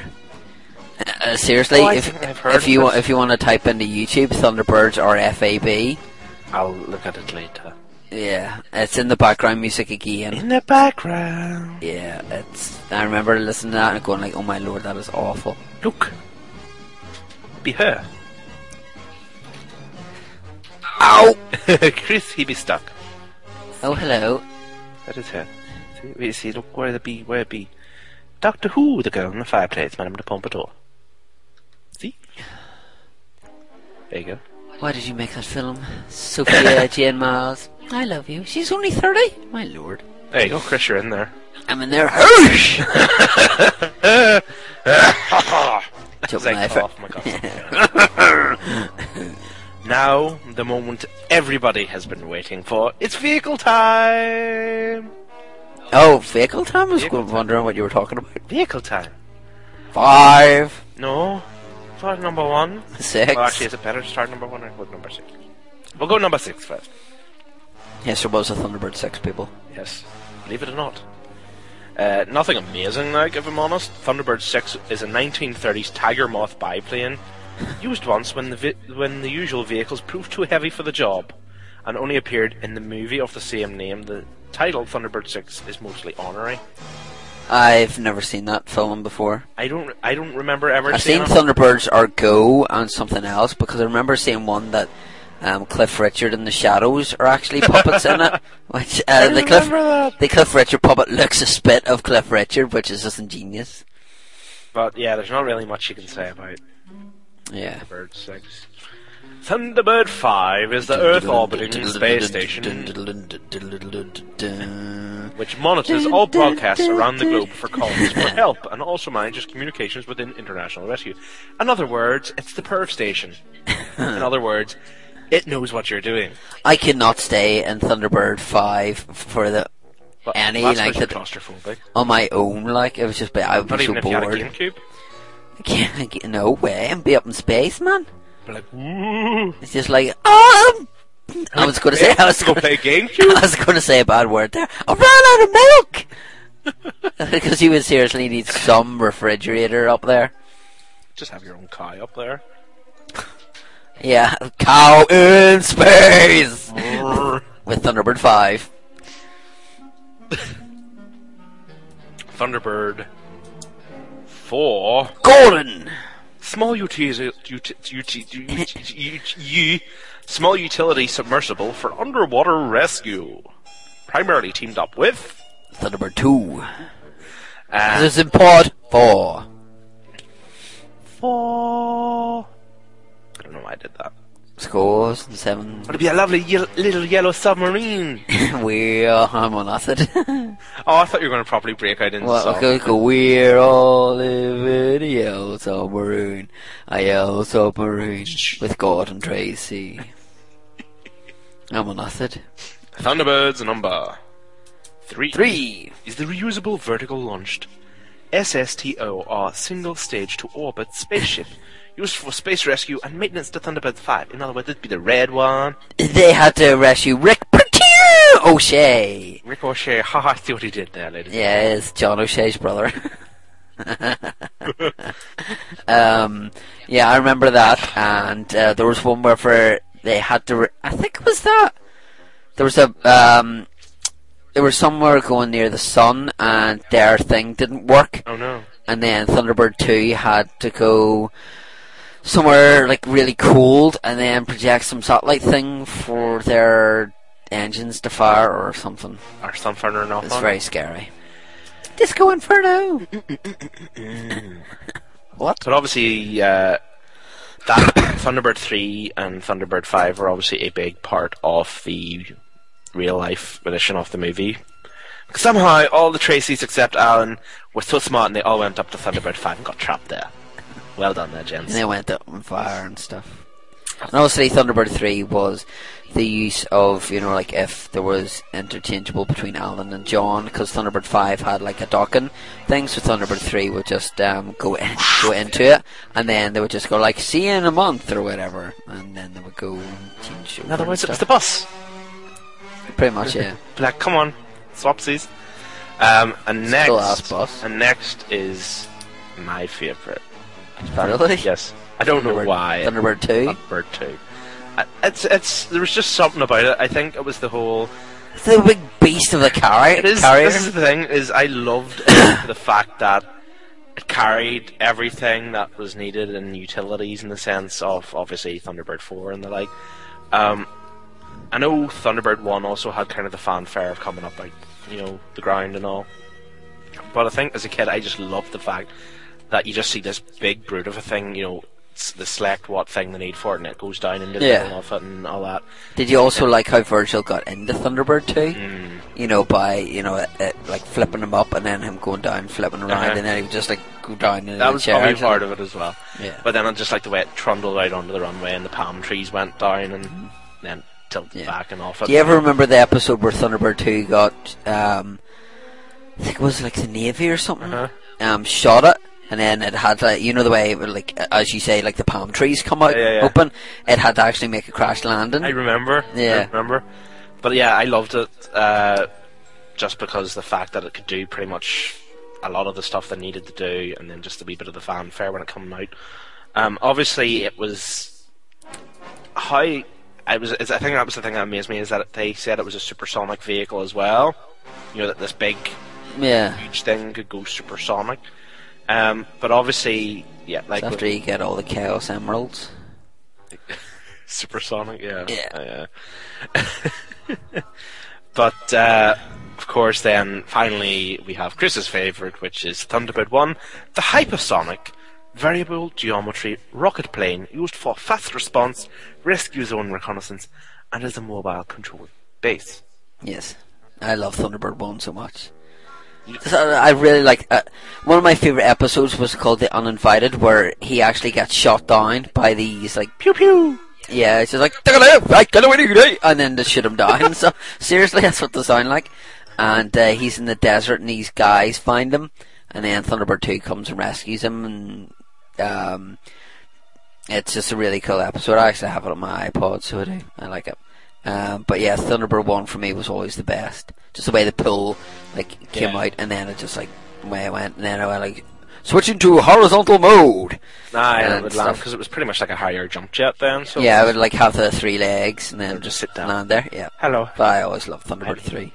I think the one I didn't really like the most was Thunderbird 3 because I only think I saw it like in 2 episodes. Yeah, Thunderbird 3 was the sort of one that was just like, yeah, this is meant to be the big spaceship, the transport spaceship, and he was like, they must have had a budget, we can only use it like twice. Yeah. Be very careful! This is like the engines, they fry very much. We can only do short travel. We must only use it for short periods of time. This... Do you want a ruffle? I'll have one in the break. Fine. I'll have one in the break, Chris. I'll have one in the break. Do we think this program was years ahead of its time, and does it still hold up today like the Muppets? It was ahead of its time. I think if you were to set a child down in front of Thunderbirds now, depending on their age, they'd probably look at you with a strange expression of yours saying, "You expect me to watch this?" Because obviously the kids... No, Mr. Bond, I expect you to die! Because kids are so used now to, like, CGI and, just these really... Computer graphics in it. And these really crisp cartoons. Mm-hmm. And I think as a kid nowadays, they'd be like, is that string? The puppets' mouths going and all that. Well, not, you know what I mean, the whole movement of the character in their arms, which Chris does an amazing impression of. Thanks. You'll see it someday, not today. I think if you were to set a kid down who's a young age, who hasn't really built up of an impression or anything, it would be fine. But a kid who'd be slightly older, I don't think it would hold up. Obviously for ourselves, we don't really mind. But you see, the thing... Accept it. But the thing with that is... Whoop, my bus pass went for a burden. But the thing with that is that... obviously, it was huge back in the day whenever it first came out. But then don't forget that it saw a resurgence in like the early 90s, whenever they made the Tracy Island, and then they brought out the puppets and stuff, and that kind of thing. So it is available. It was targeted towards kids because then it was repeated on BBC Two, and the kids seemed to like it. Whether the kids seem to like it now, with the amount of friggin' muck that they watch, like a Ben 10 crap and all that. Explorer. Like, I could do a daughter, legal immigrant. Go away. And her boyfriend Diego. Yeah, that's a marriage of convenience. Even though they're probably like about 4. But anyway, but yeah, I just think that I think kids should give it a go. Especially if their parents are watching it with it. Because my niece, who is 4, loves Danger Mouse. Yeah. Because she just saw the DVD box set that I have. Yeah. Well, she does like SpongeBob as well. And Peppa Pig. Exactly. That's just unclear. His nose just not making out. Using an opportunity. But yeah, so it just really depends on the kid, but just really give it a go. And fair enough, it's back down the 70s. It's like kids who are watching the older Doctor Who stuff now. There's stuff from like the Pertwee era or the Baker era that's really rough looking, but give it a chance. Give it a chance, kids, you'll love it. Alright. Our brains here. FABL. Finally, the intro theme. I love it so much. And it's like it comes to something that's actually my dad's message alert. Cool. And whenever all hear 5, and I've never. Although my mum's is Magnum PI, and it really is starting to grate on me because she's had that for like about a year and a half now. Like you're din, and you're like, Mum, change it to something else. Change it to like Knight Rider. No, we don't want Knight Rider. We'll have Poirot or something. But Poirot. Yeah, it's just a little grey cells. But no, I just love the music. The music for the background for this segment was another one like Donkey Kong, which was a joy to find music for and stuff. And yeah, I just there's not much that I can really fault Thunderbirds with because I remember my dad hiring out the videos for me. Like the one of Thunderbird, one of the 2 times Thunderbird 3 goes up in space. The one where the Empire State Building falls over, because they're moving it like about like 2 feet to the right and falls, and there's the news crew are in it or whatever.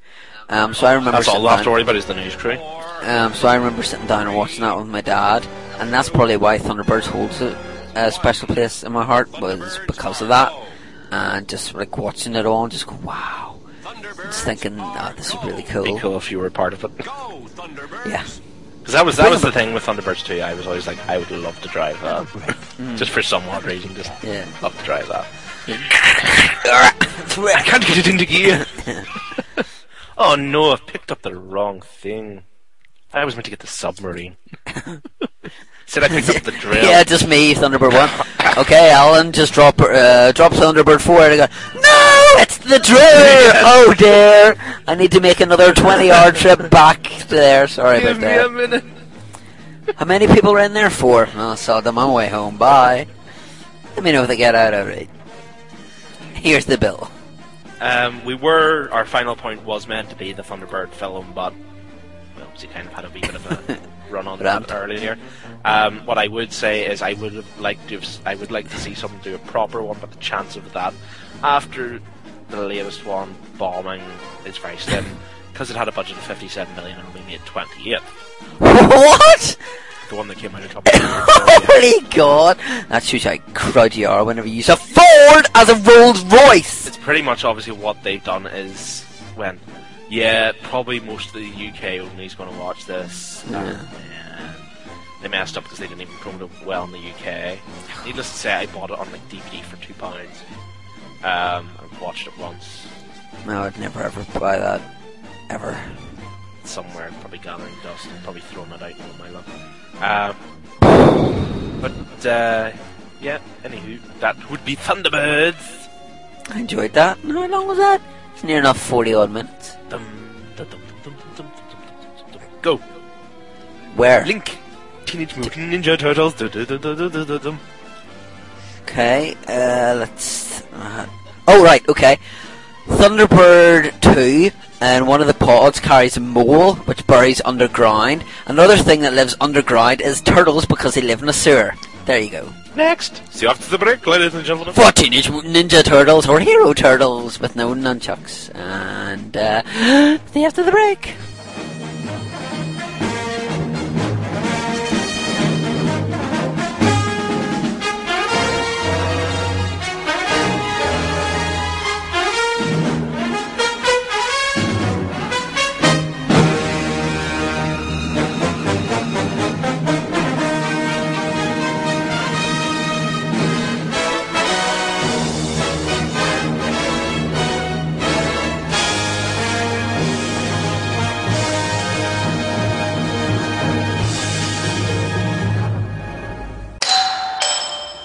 Hey guys, I'm Pixel Dan. And I'm Killen.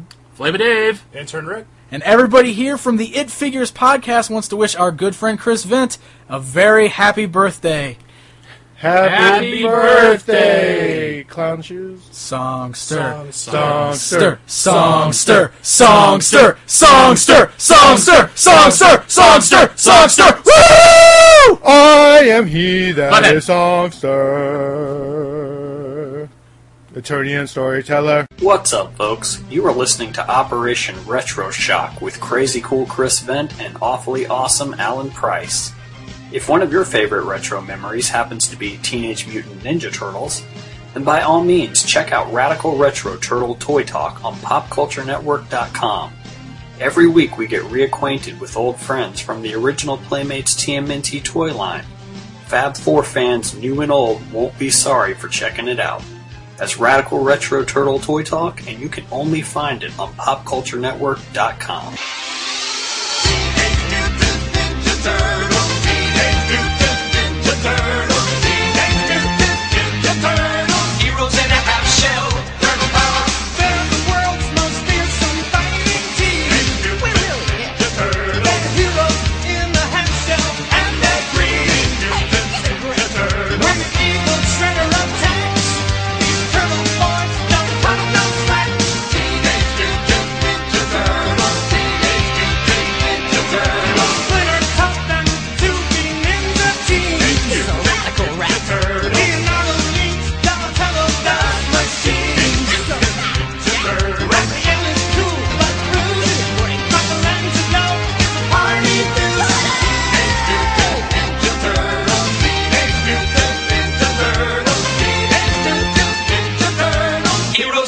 have shell, turtle power. Thunderbirds, I'll go. Time to Thunderize.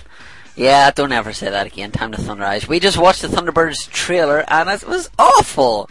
Because it says, like, time to Thunderize and all this other stuff. And it was awful. It'd be proper rubbish. We have to review that on a future episode. Yeah, that's going to be on it. This video is rubbish. That's going to be that's going to be the This is Rubbish episode. We should make that episode like 25 or something. Yeah, make that and cover new Super Mario Brothers film as well. Anyway, our next subject is Teenage Mutant Ninja Turtles. Indeed. And obviously, before we start this, we have to say that if you're a fan of Teenage Mutant Ninja Turtles or Teenage Mutant Hero Turtles, why not head over to, what is it, Radical... Retro? No, his website. That's Radical. Is it Radical Retro? I think it's radicalretro.com for all your Teenage Mutant Ninja Turtle Playmates reviews.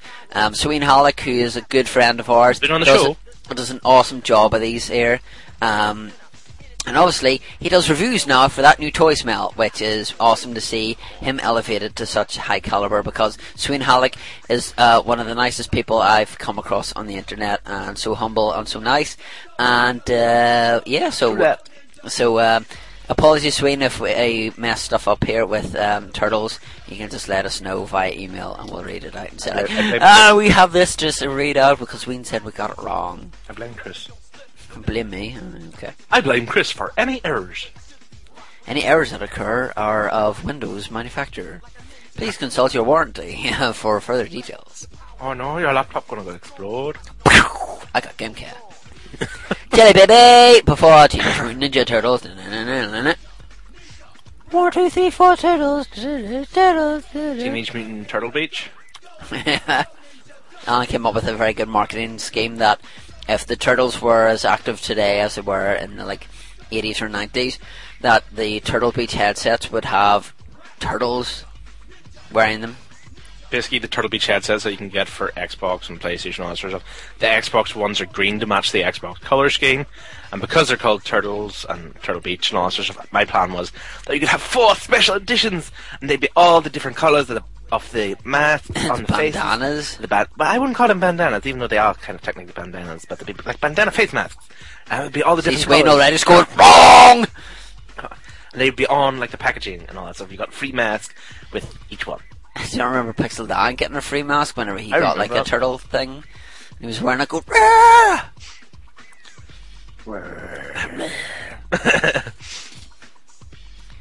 Teenage Mutant Ninja Turtles in the States, Teenage Mutant Hero Turtles here.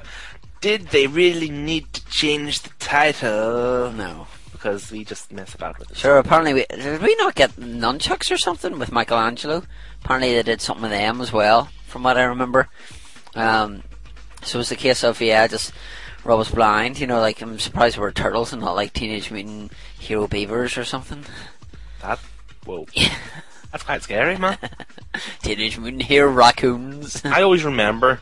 Raccoons in a furry suit. Raccoon power! I don't know what to say to this. I really don't. I always remember when Turtles was crazy over here.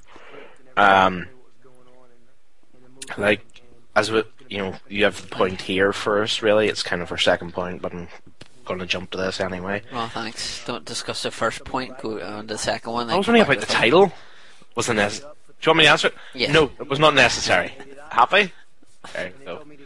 Teenage Mutant Ninja Turtles soon catapulted into pop culture history. See what we did there?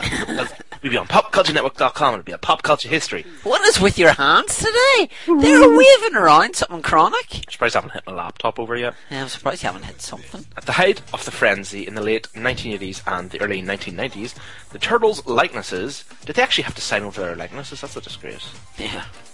Could be found on a wide range of children's merchandise, from Pez dispense, sweetie, to skateboards, obviously, breakfast cereal, video games, school supplies, linens, like your bedclothes and all that sort of stuff, towels, cameras, and even toy shaving kits. What are you doing? Oh, Chris is going to break things. It's one of my Pez dispensers. Whoa, it's a crazy Pez dispenser off a giant Darth Vader, like that silver That's crazy. How big do the Pez have to be? I don't know. Do you not see them? They're normal. Do you not see them in the background? In the background. I'm not sure if the Pez would actually be edible right about now. It's over 12 inches tall, apparently, the limited edition Pez dispenser. And look, I also have a Cyberman behind there as well. Delete. And there's that slime pit I was talking about. Because that there comes out, and then the slime comes out of the mouth. Alrighty. Back you go, Titus. Sorry, it's just whenever you said Pez dispensers, I just wanted to show you that. I remember when... That you're a Womble? Wombles. Don't, because Cribbins was the one who voiced them, so yes, you watch what you're saying about burning Cribbins. I just sat in that crisp. Oh, you go back. I just sat in the I remember as a kid when going out to the shops that I hated going out shopping with my mum because I would get dragged. Which kid loves going out? And sorry, if you loves going out shopping with your mum, if you're not a girl, there's something drastically wrong. If you like to go grocery shopping, sorry. But it was a case of my mum. Oh, sorry about that. My mum used to take me to the shopping centre that was so boring and had hardly any like toy stores or anything, you know. It was Castle Court back in the day. Castle Court, hey? But I always remember at the end of it all, she would let me go to like I think it was like the Toy Master store or something. Yeah. That was around back then. And I would go in there and I would look, and I would always end up like if it had been a really busy day and I'd kind of moaned enough that my mum... Which Alan probably did a fair share of. Yes. I've had to work with Alan Price, and he is not a little child anymore, but still moans, and doesn't get any Turtles figures. Give me Turtle! But I would go in and I would get like a Turtle figure, because this was around the height of Turtles. And the one that stands out to me the most, and I actually told this story to my mum the other day, and she could not remember it for the life of her, and I was just like, well, it just shows you the sort of things that stand out from your childhood. I remember getting, was it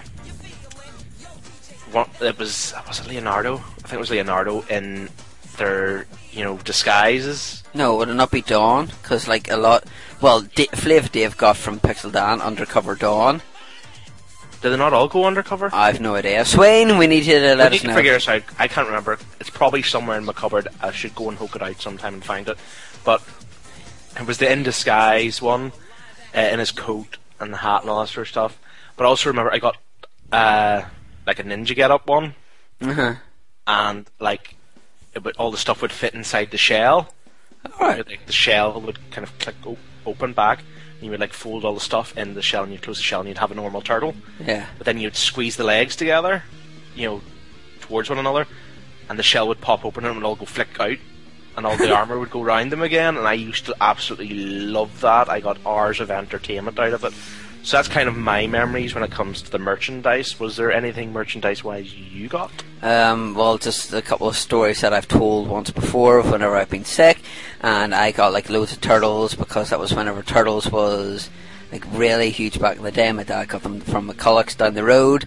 Yeah, and I still have a photo of me opening a Turtle figure, but I don't know what figure it is. But yeah, I used to love the figures, and to be honest with you, Sween Halleck, like Pixel Dan, they do great reviews. I'm not saying the other guys at Pop Culture Network don't, but Turtles and Master of the Universe, for obvious reasons, are two big things that I'm very much interested in. And because of Sweden's reviews, there's loads of characters, like Muckman and all these other ones that I have no idea who they are. Yeah.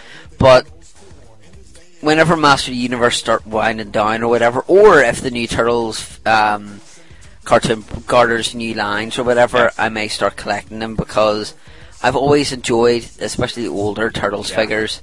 I've always thought they were very cool looking and stuff, and they still look good today, very much like Transformers or Master of the Universe. There is very seldom toys that you can get that'll look good then and now, whereas the Thundercats figures just don't look right now because they're way out of scale and stuff.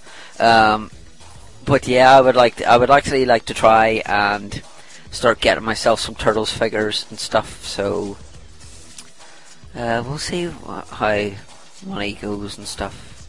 It's all about the money, unfortunately. It is. I'm not going to do $1 Million Man laugh because I got told off last time I did one. Speaking of Sween's reviews, what would be your favourite one?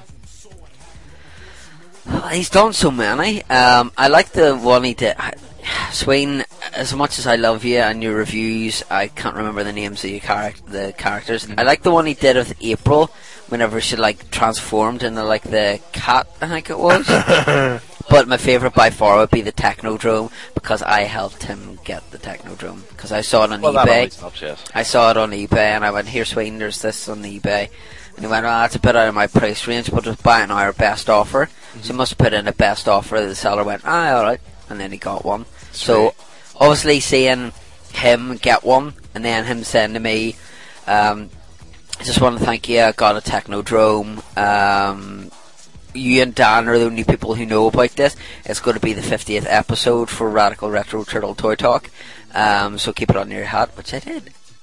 Yay. But don't wear a hat. Yeah, but I'd never seen, or a cap, as he like to call them. I'd never seen the Technodrome before, so seeing that.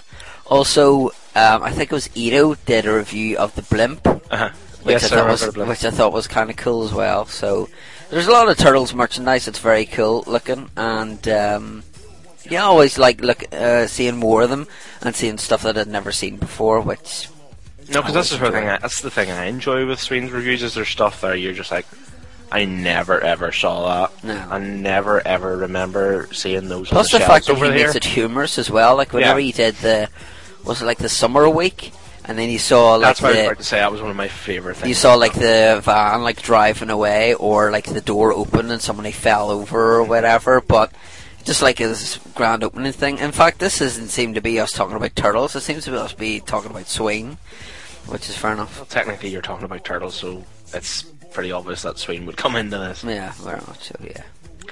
Anyway, Nickelodeon, obviously, this is what Nickelodeon plans to develop a new CGI animated Teenage Mutant Ninja Turtles television series, and will partner with fellow Viacom company Paramount Pictures to bring a new Teenage Mutant Ninja Turtle movie to the theaters. Both are expected in 2012, but will they be any good?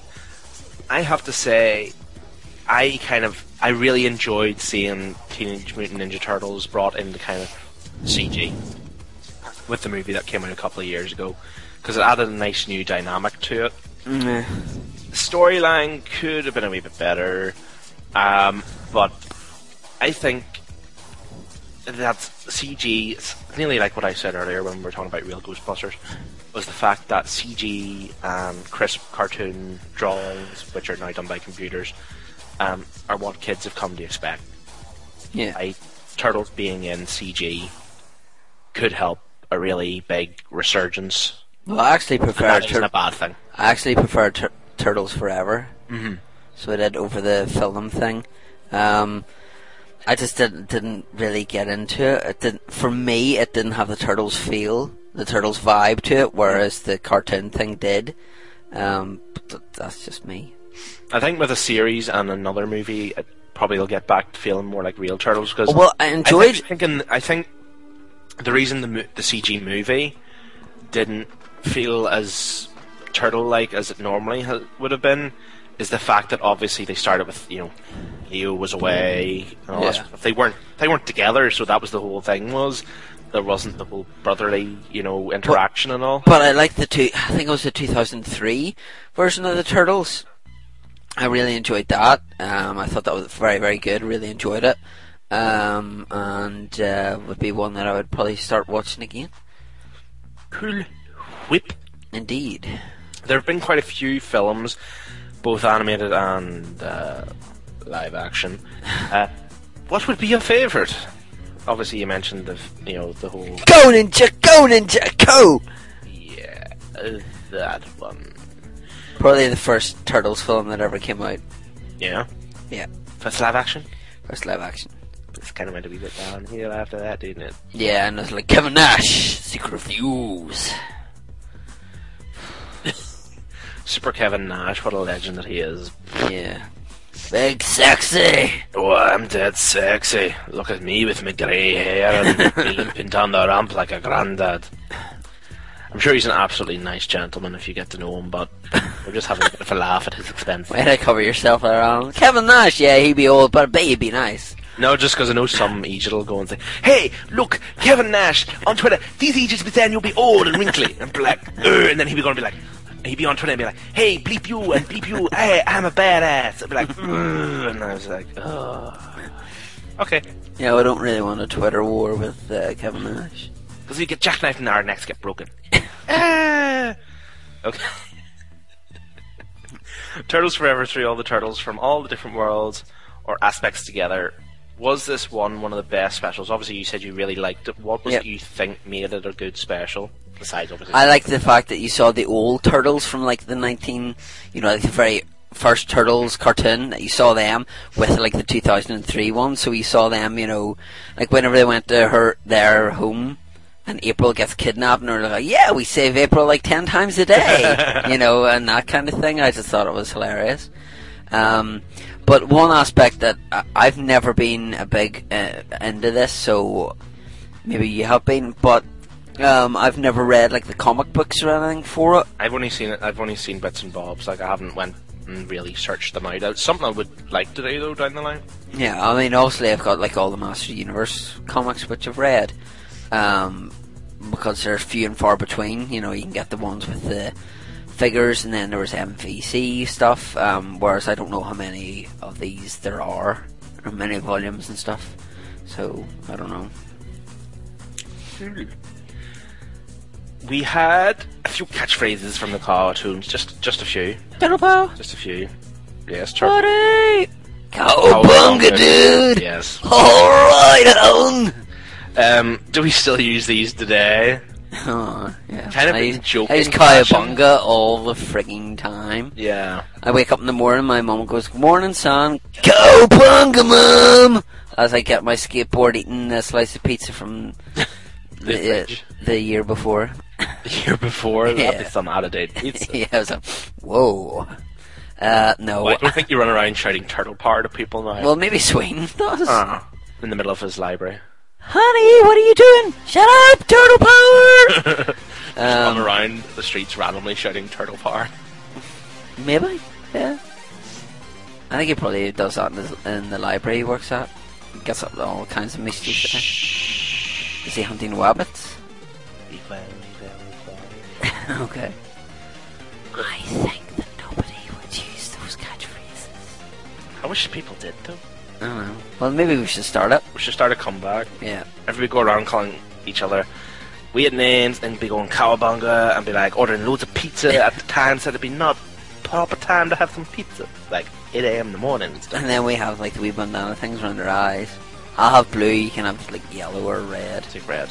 And you can take red, okay. I'm happy with red. Sigh. So many cartoons were around in the 80s and 90s. What makes this stand above the rest or stand out from the pack?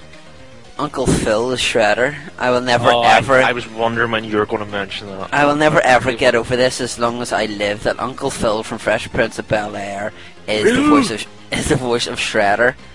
I will never ever... And obviously the voice of Leonardo is Cam Clark, who voiced He-Man and Prince Adam in the 2002 Mike Young production incarnation of He-Man and Master Universe. Available by now by Mill Creek Productions, or available on iTunes if you really want to buy it there. £1.79 per episode, and Alan is falling asleep. So many pardon people. So to reiterate, no, I just... Again, the voice acting was really good, and I think it was the stories as well. I don't feel there was a lot of bad stories in Turtles. And I always think that it's nice and vibrant. Yeah. Whereas obviously, like the later ones are very dark. It was always ones. Turtles was always another one of those ones. It was the main one in the era I was growing up that was always on the TV. Yes, it was like I said, I watched Thunderbirds in the morning and all that sort of stuff. But there was not a single time I would miss a Turtles episode when it was on the TV. Yeah. Simple as that. Simple. Simples. And that would be Turtles. Is that it? Yeah. Only done like about 20 minutes in Turtles. Only 20 minutes. It's still our normal length of time. We try for a segment, so it is. It's just because we got rabbiting on about Thunderbirds and all. Rabbit. No doubt Turtles will be something we will get back to, obviously, with the live-action movies and all that sort of stuff, because we obviously talked about the games with Sween a good while ago. So we will no doubt probably try and have Sween back when it comes to the live-action movies, because I'm sure that could be quite interesting. Okay. I know where you're going. Now it's time for TJ Green with his favourite episode of She-Ra, Princess of Power, and then join us after the break while we discuss She-Ra. She-Ra, She-Ra!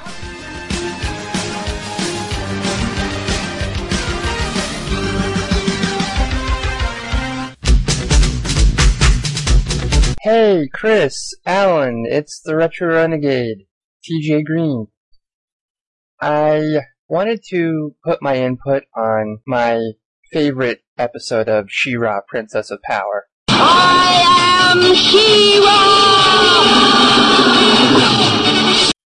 I am, of course, a huge fan of He-Man and the Masters of the Universe and She-Ra, Princess of Power. There were so many amazing episodes of She-Ra, but one of them in particular that I enjoyed very much was The Price of Freedom. Now, I know that was a He-Man crossover episode, but there was a completely different reason for me liking that episode.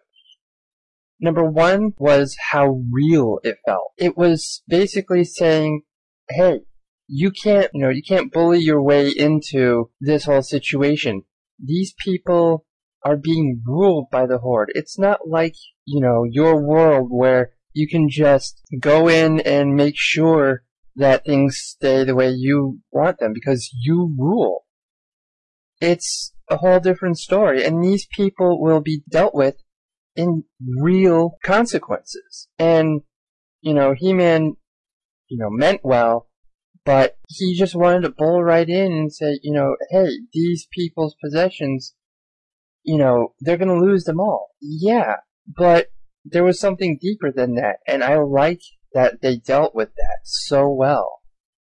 I like how He-Man volunteers to stay behind when She-Ra goes to get help at the Whispering Woods, which in the end of the episode really doesn't need the help anyway. I like all those factors that go into that episode, and the voice acting was just great. So, I gotta say, that for me, She-Ra-wise, gets the Retro Renegade grade, the retro grade, so to speak, of a complete 5 stars. Absolutely. 5 stars goes to The Price of Freedom.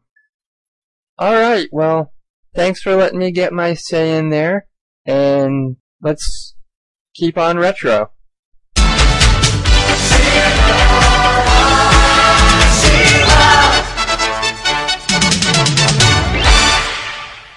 Hi, this is Larry Canty, the voice of Lion-O from Thundercats. You're listening to Alan Price and Chris Vint on Operation Retro Shock. Thunder, thunder, thunder, Thundercats! Ho! Hey guys, I'm Rob Bass from Not Mitten Box, and you're with Chris Vint and Alan Price, and this is Operation Retro Shock, only on the Pop Culture Network. Hello fans, yes, this is Roboto back on special assignment for the Chronicles podcast. I am here on Etheria. I knew I made it to Etheria because as soon as I was walking around I saw Lukey. He was hiding behind a tree. I went and tried to talk to him. He's a fast little critter. He ran away, so I couldn't catch him and talk to him. But that proves that I am on the right planet. Fortunately, I did not end up in the middle of a ocean as last adventure. So I'm walking around the woods here. I do not know exactly where I am. I'm trying. Oh, here's somebody. Yeah, okay, okay, let me go talk to this guy. Hey, buddy. Yeah, hey, how you doing? My name's Roboto. Mine's Bo. Good to meet you. Good to meet you, too. So, look, I'm pretty far from home. I'm here trying to interview She-Ra. Can you tell me exactly where we are? Whispering Woods, of course. Excellent, excellent. Okay, I am on the right spot then. like I say, I'm here to interview She-Ra. Do you know where she is? Yes, the main camp of the Great Rebellion. Wonderful, wonderful. Can you take me to her and we can do an interview with her? Maybe they'll be happy with just me. Well, maybe they might, but, well, I'm going to be honest with you, Bo. No, I think the fans really do want to hear from She-Ra herself. Sucker face? I'm sorry, what was that? Sucker face? Okay, there's no need for name calling. Yeah, that's not needed, Bo. I'm a little disappointed in you, to be honest. You know, don't feel like you're less of a person because you're not as in high demand as She-Ra. You're still a good guy, you know. We fans, we still appreciate all the hard work you do for the Great Rebellion. Thanks. Let's just be friends, okay? Let's just start fresh here. We've got just the right setting for my new Christmas song. Let's try it. Whoa. I'm going to be honest, Bo. Again, we enjoy everything you do for the Great Rebellion, but you need a new hobby, okay? When we saw you in that famous episode, Play It Again, Bo, yeah, a new hobby. Maybe that's your New Year's resolution. That's just advice. That's just me talking. Okay, well let's get this show on the road. Let's take me to She-Ra. My pleasure. Okay, and here we are with the Princess of Power herself, Miss She-Ra. She-Ra, thank you for your time today. No, really, I'm a bit starstruck right now, meeting you in person. I watched you every day as a kid growing up, and I had somewhat of a crush on you. And, really? Actually, I'm very much still in love with you today. That's quite enough. No, you're right. I've got a great wife back at home, and I hope she's not too mad when she hears this. Oh, I'm sure she's all right. Okay, so are you ready for some questions? Ready! So you're always using your sword to turn into one object or the other, sword to shield, and some others. Of all of those, which is your favorite to use? Sword to grapple and lie. Really? I only can recall one episode that had you use it that way. Well, that's interesting. We do have a request, though. A lot of fans on the forum have said that sometimes that can be overused. Could you try not to use that quite so much in your adventures? I'll try not to. Okay. And next question, moving on. Of all of these rebels that you lead, which one can you count on the most? Glimmer. Oh, yeah, Glimmer. Yeah, she's not too bad. She's pretty good. I will say, though, that Bo guy, he's a little bit of a prima donna. You know, he in fact, for this interview today, he was wanting the interview to be all about himself, Mr. Hoity-toity. I don't like the way you're treating my friend.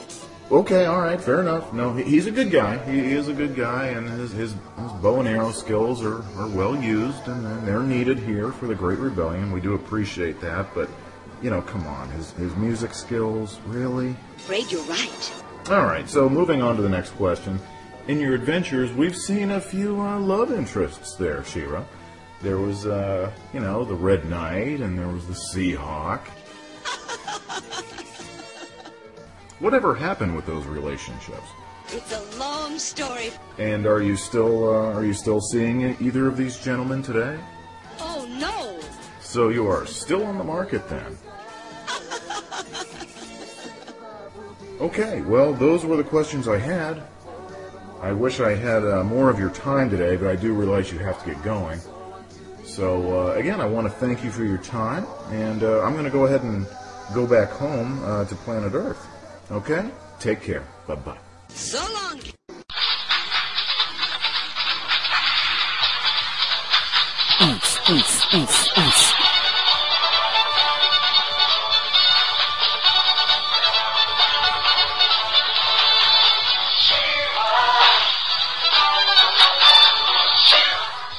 This is as close as I'm going to get to bringing He-Man to the table yet again. And this is probably going to be my last hurrah with either He-Man or She-Ra. Unless I can bring the 2002 show at some stage. Because I don't think Alan will watch the new adventures of He-Man and the Masters of the Universe, which is set in space. It really is set in right, space. Keith? What? Is that right, Keith? Okay. Oh, yeah. In space! Yeah, Jedward in space, yeah. So, yes, She-Ra, The Secret of the Sword. I've heard of that one. It's a lot of people's introduction to She-Ra.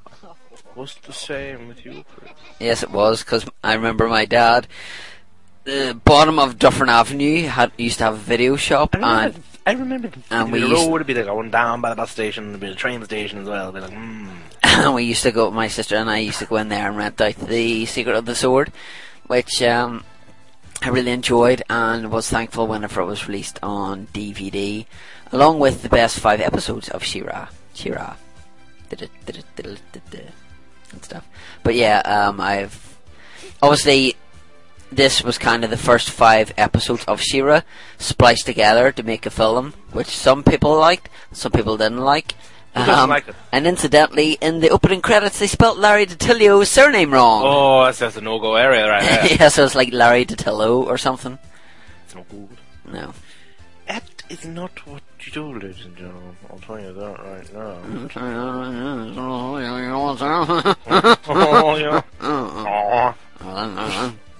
Why am I Jimmy Savile?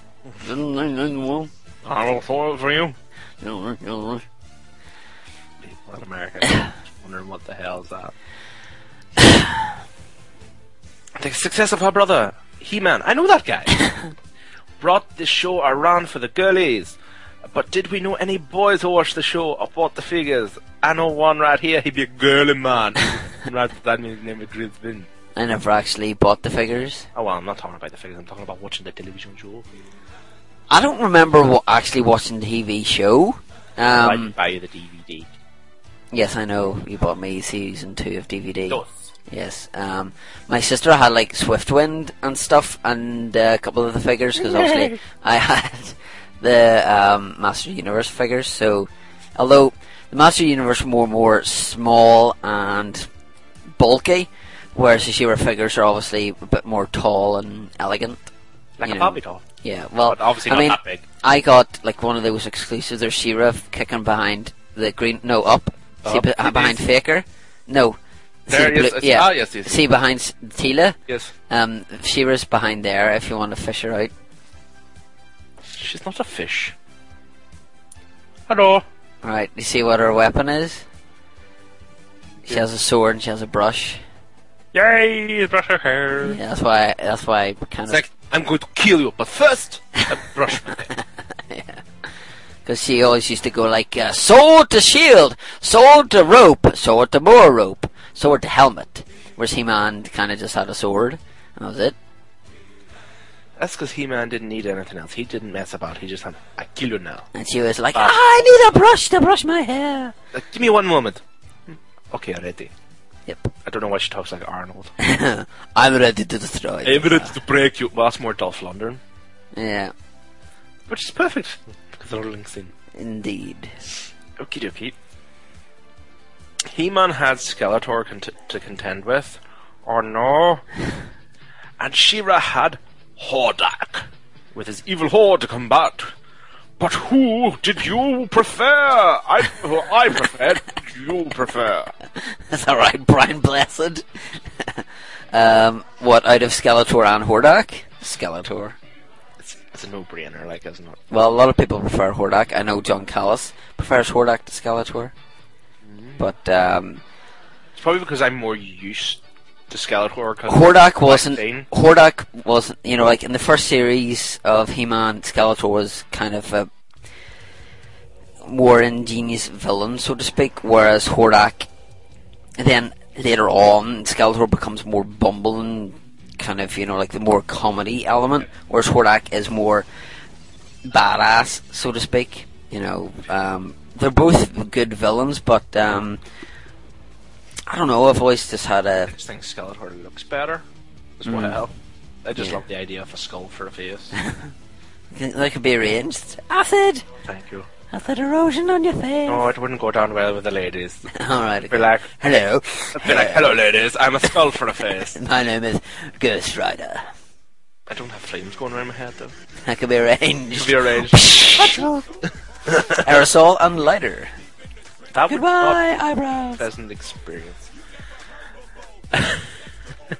I just remember from the stuff I've seen, obviously last episode we talk about the He-Man She-Ra Christmas special, the bit where Skeletor and Hordak are together, and they're like standing on the platform.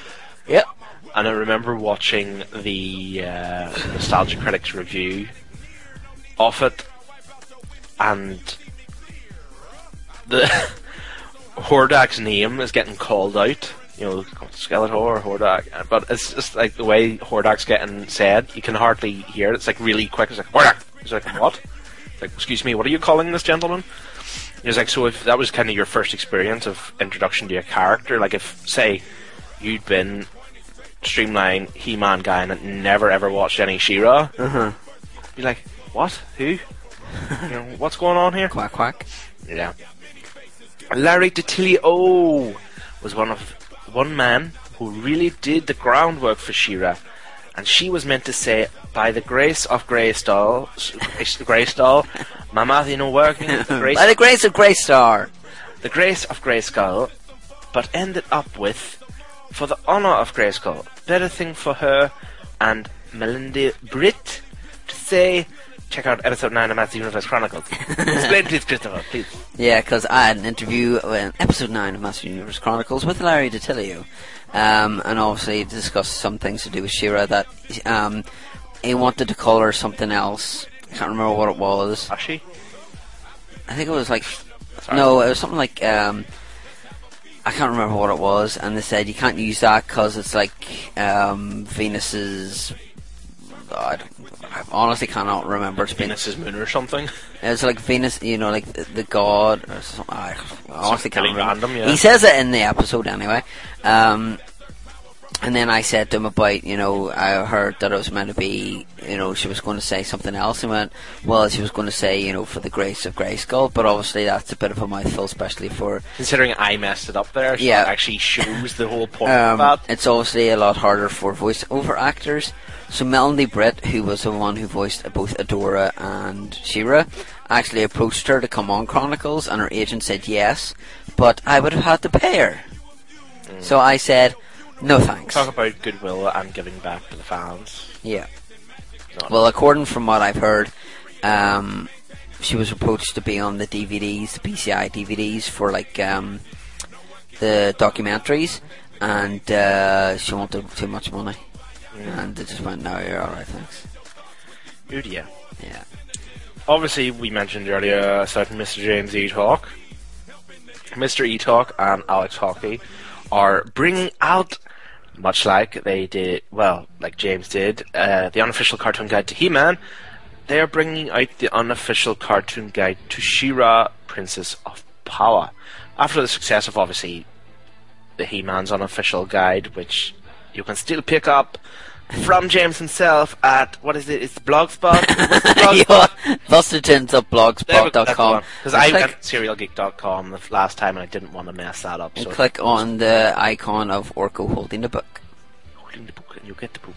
And you better be quick because from what I can surmise, he doesn't have that many units left because only 1,000 were published, and I think... I have one. I think he sold like maybe 700 odd. That's amazing. I think so. I'm not 100% sure. So really it just shows you the power of the fans and stuff. So will this do the same though for She-Ra? Oh, totally. Yeah, I obviously Master Universe is huge for me. And I love having seen the concept, you know, front cover for it. Yeah. And he made the announcement. I actually really like the front cover because obviously I like the front cover on... Well, he said that the front that front cover was only going to be temporary, and he said because it's so well received, he may just keep it. Yeah, no, that's the sort of thing. It's actually a really nice looking cover. Mm-hmm. And plus, he was saying about the Art of He-Man books really trucking along, but he's doing it... That looks really good. He's doing it landscape, So like it's like that art book that I have. So it's Nice. a case of you flick it over and you do it like that. So I think that's going to be a big one as well. But the She-Ra book, I'm not that well versed on She-Ra. I know a couple of I'm horrible with episode titles whenever it comes to either Master of the Universe or She-Ra. So to have that book will be very, very handy. And hopefully at some stage the Secret of the Sword will be, or the first 5 episodes of She-Ra, whatever way you want to look at it, and will be something that we cover in our episode commentaries. Cool. Mattel, of course, has the Masters of the Universe Classics line, and has released a few figures from Princess of Power, with Bo being the most recent one. What one do you want to see? I really want to see Montana, which is the one, I don't know if you can see him there. Him down there. Him down there? This one? No, the one in the middle. Oh, yes, I see him. He has big eyes. Yeah. Typically, I turned around and looked at Grizzlor first of all. Well, he's already out. There we go. You freaky deaky eyes. I'm quite scared. Montana would be Put one him back. that I really want to get. What one would you like to buy, Alan? That one. Snout Spout? Oh, I will never forget that day. It's quite hilarious. A Rogue Water Blast Day. Like, fire the water at you. Would have to have water action. No, will not. Better. Could be like water me, drown your eyes. No, or something stupid. it'll be. That would require us to sculpt something that goes up the middle of the item, and that means logistically that's just not we possible. can't reuse like Moss Man's body or some stupid rubbish like that. Anywho, favorite. Just as I mentioned them, I suppose I should read this word for word, shouldn't I? If you want to. Our favorite character from the series, and is Snout Spout, the heroic water blasty, the most underused character ever. My favourite character? Yeah. That's a tough one.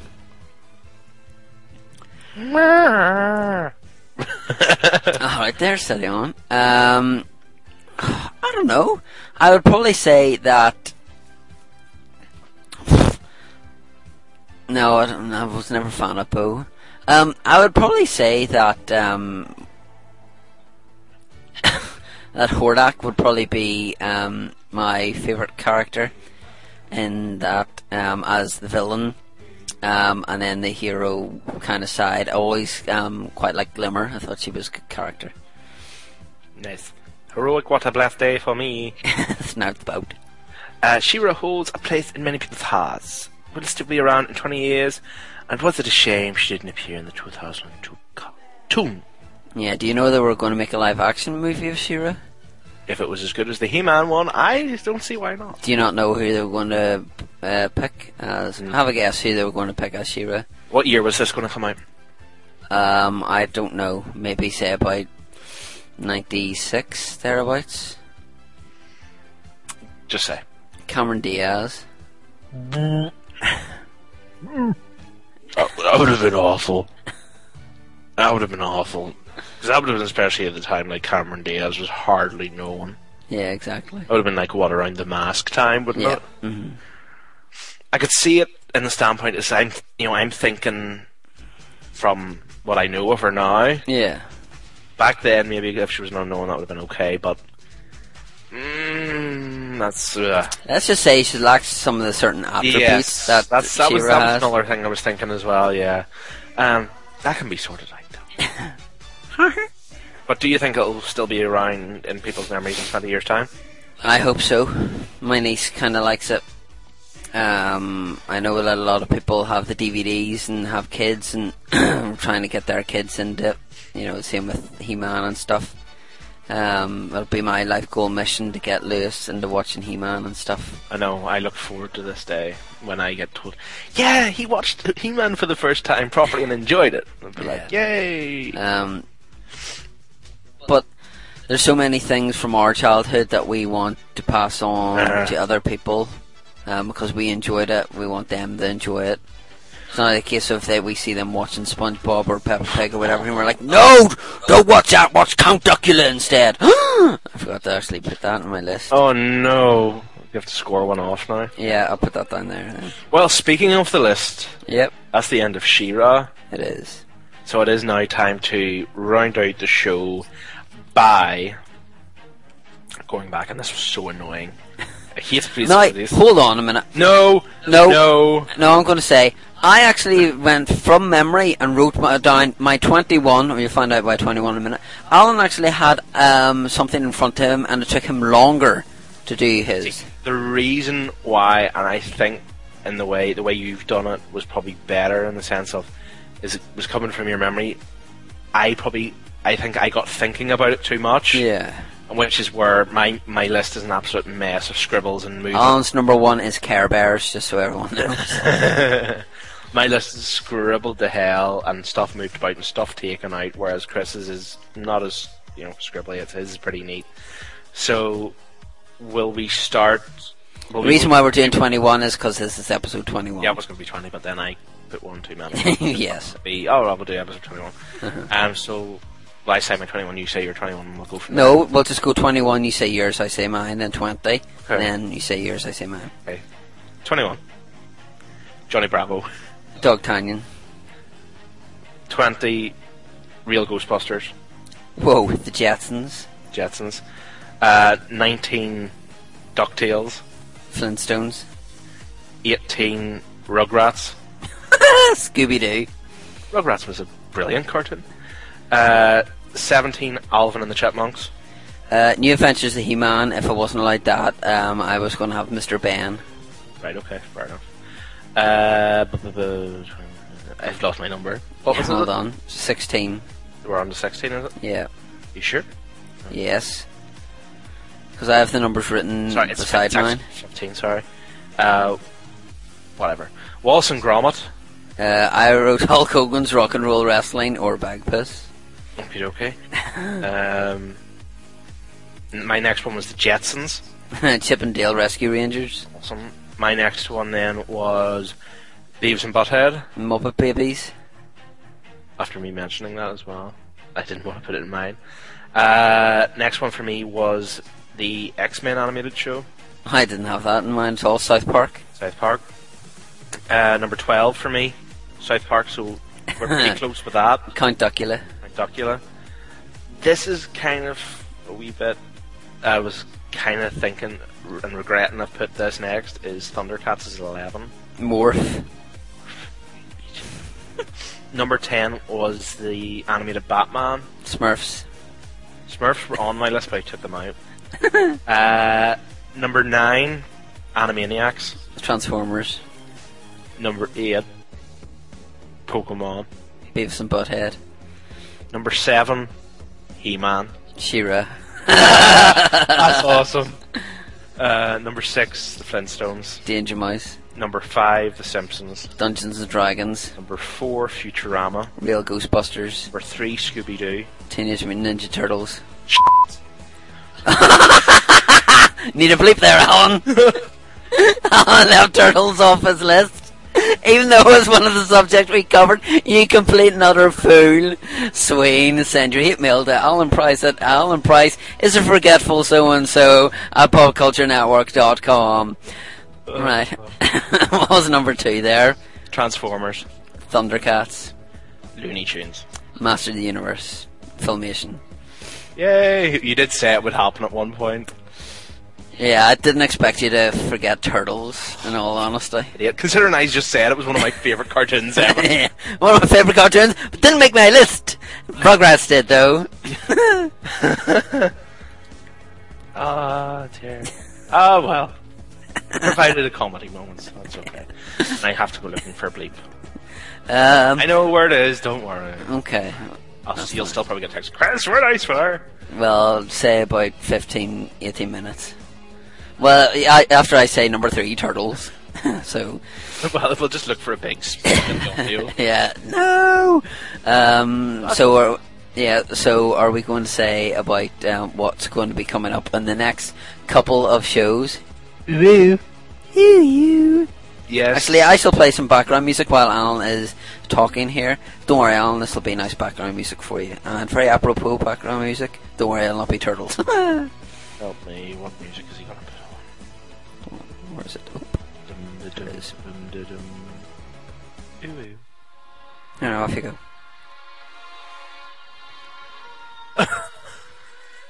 Are we going to regenerate? Because we've been getting like poisoned and stuff. Because we've seen Cribbins, Baron Cribbins is the man. Well, ladies and gentlemen, that's a sad time. Sad time. No. Should I change his music? It is quite sad. I'll hold on. No, hold on. Let me pick something else. Making me sad. Please change. It's not suitable. That's a bit better. Right. So yes, ladies and gentlemen, as you will all know, we are fast approaching Operation Retro Shock's 1 year anniversary show. Yeah! And as we have previously said, hopefully Ivan doesn't forget. And as you've no doubt heard us mention it a few times in the past, we are going to London, England, to visit Doctor Who experience. And we actually found out the other day that there's going to be, apart from the Christmas special, like the wee organy kind of thing. The isomorphic controls which control the cloud. Organy thing sounds better. Yes. Yeah, we'll put that. That's going to be there, so it's going to be cool to see that. That was pretty neat. But yeah, we're going to be going to see that, obviously, in the middle of February. I think it's around 17th, 18th we're going. So I forgot. Obviously that is pretty much smack bang on our year anniversary, so our next couple of shows are going to be Doctor Who related. So they are. So we're going to be planning to do it along the lines of, we're going to start with the way we normally do our subjects, like, you know, what we've done today, Turtles, She-Ra, etc. Our subject, thanks for turning the music off, no worries, is going to be a doctor. So, for example, Chris's is John Pertwee. Yeah. And then what we'll do is we shall hand gestures again there, Chris. Is run through a selection of some of their memorable episodes to us, or basically episodes we have seen when it comes to the older ones. Yeah. We'll be doing that. It will more than likely, depending on how we are, end up running into 2 episodes. I could probably see that the Pertwee, Baker and Davison may be an episode, and then we may discuss like the Eccleston, Tennant, and perhaps Smith on an episode. So we'll have like a retro one, and then we'll have like a current one. Yes, and then obviously which keeps everybody happy. And then obviously the Retro Shock after that then will be the one after we've come back from our trip. So hopefully we'll have like some audio stuff from that and what have you. Which is going to be pretty sweet, because I'm going to try and film it as well. So we may have one of those sort of quick, amazing Pop Culture Network videos that are on the side, and it's like sped up and like walking through airports and walking and they'll be like, Chris, go over here. Here we can see John Pertwee's jacket, which won the episode of the Sea Devils. Don't you know? Goodbye. It was alright talking like this, but so long. I don't know. And we have to go to Madame Tussauds to go, hello, Mr. T, Mr. T, hello.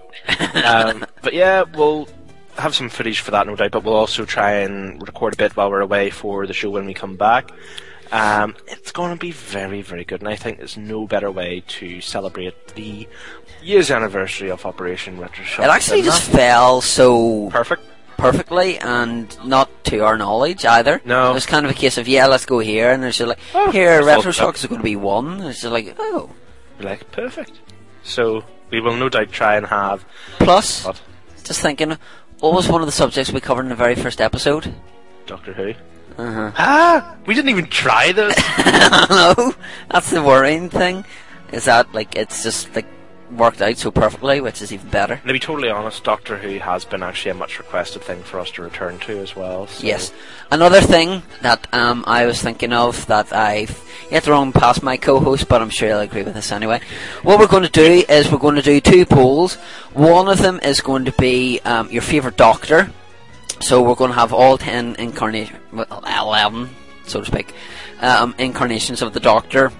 So first Doctor, William Hartnell, put the name there, etc., etc. What we're going to do is you're going to be able to vote there.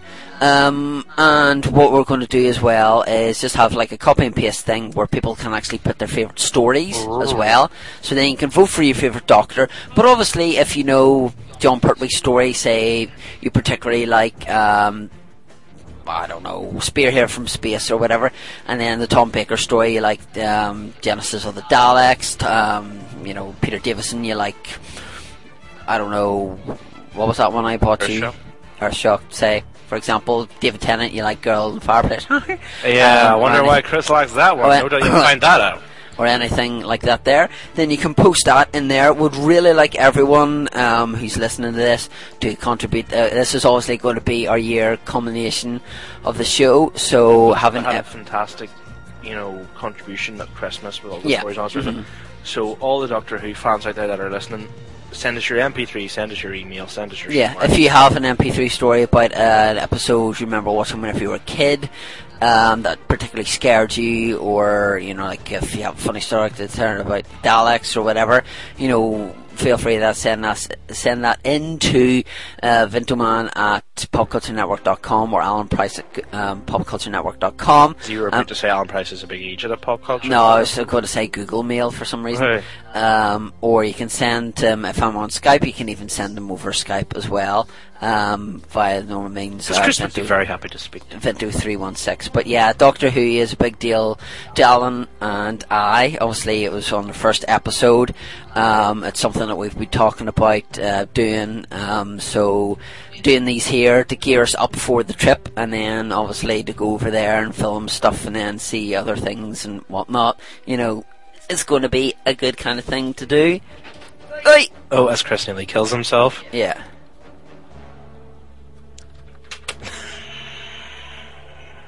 Ah!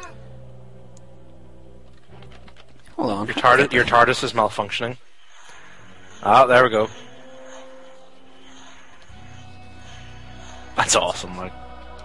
I like that noise. Plus the door opens. Open sesame! Is it the old interior or the new interior? There's no interior. It's the John Pertwee interior! No, it isn't. Because it's just black. Not. No, I just, the glimpse I took was sideways and it looked like a black wall. Indeed. What if you got my sonic screwdriver that doesn't make a noise? It's a pen. I know. I got you for Christmas. Yes. See, as everybody finds out, obviously Doctor Who is very much something we enjoy, because obviously I got Chris the pen for Christmas, and then obviously we got the crazy desktop thing, remote Dalek for his birthday, so it's going to be proper sweet. I look forward to it, and it's going to be off the chain. Yeah, so as I've yawning here, because I've been working with my boss today, so that's what's made me tired. I'm not anywhere connected to that comment.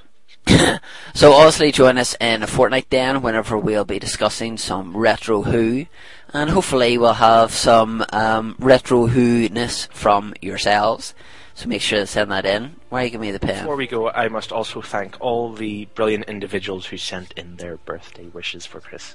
Yeah, I must thank you as well. Obviously the nice ones I will thank, the nasty ones, if there is any, I will hunt you down. There's plenty of those in email. There's been plenty of those in email. They don't like you, but I'm not going to let you see those.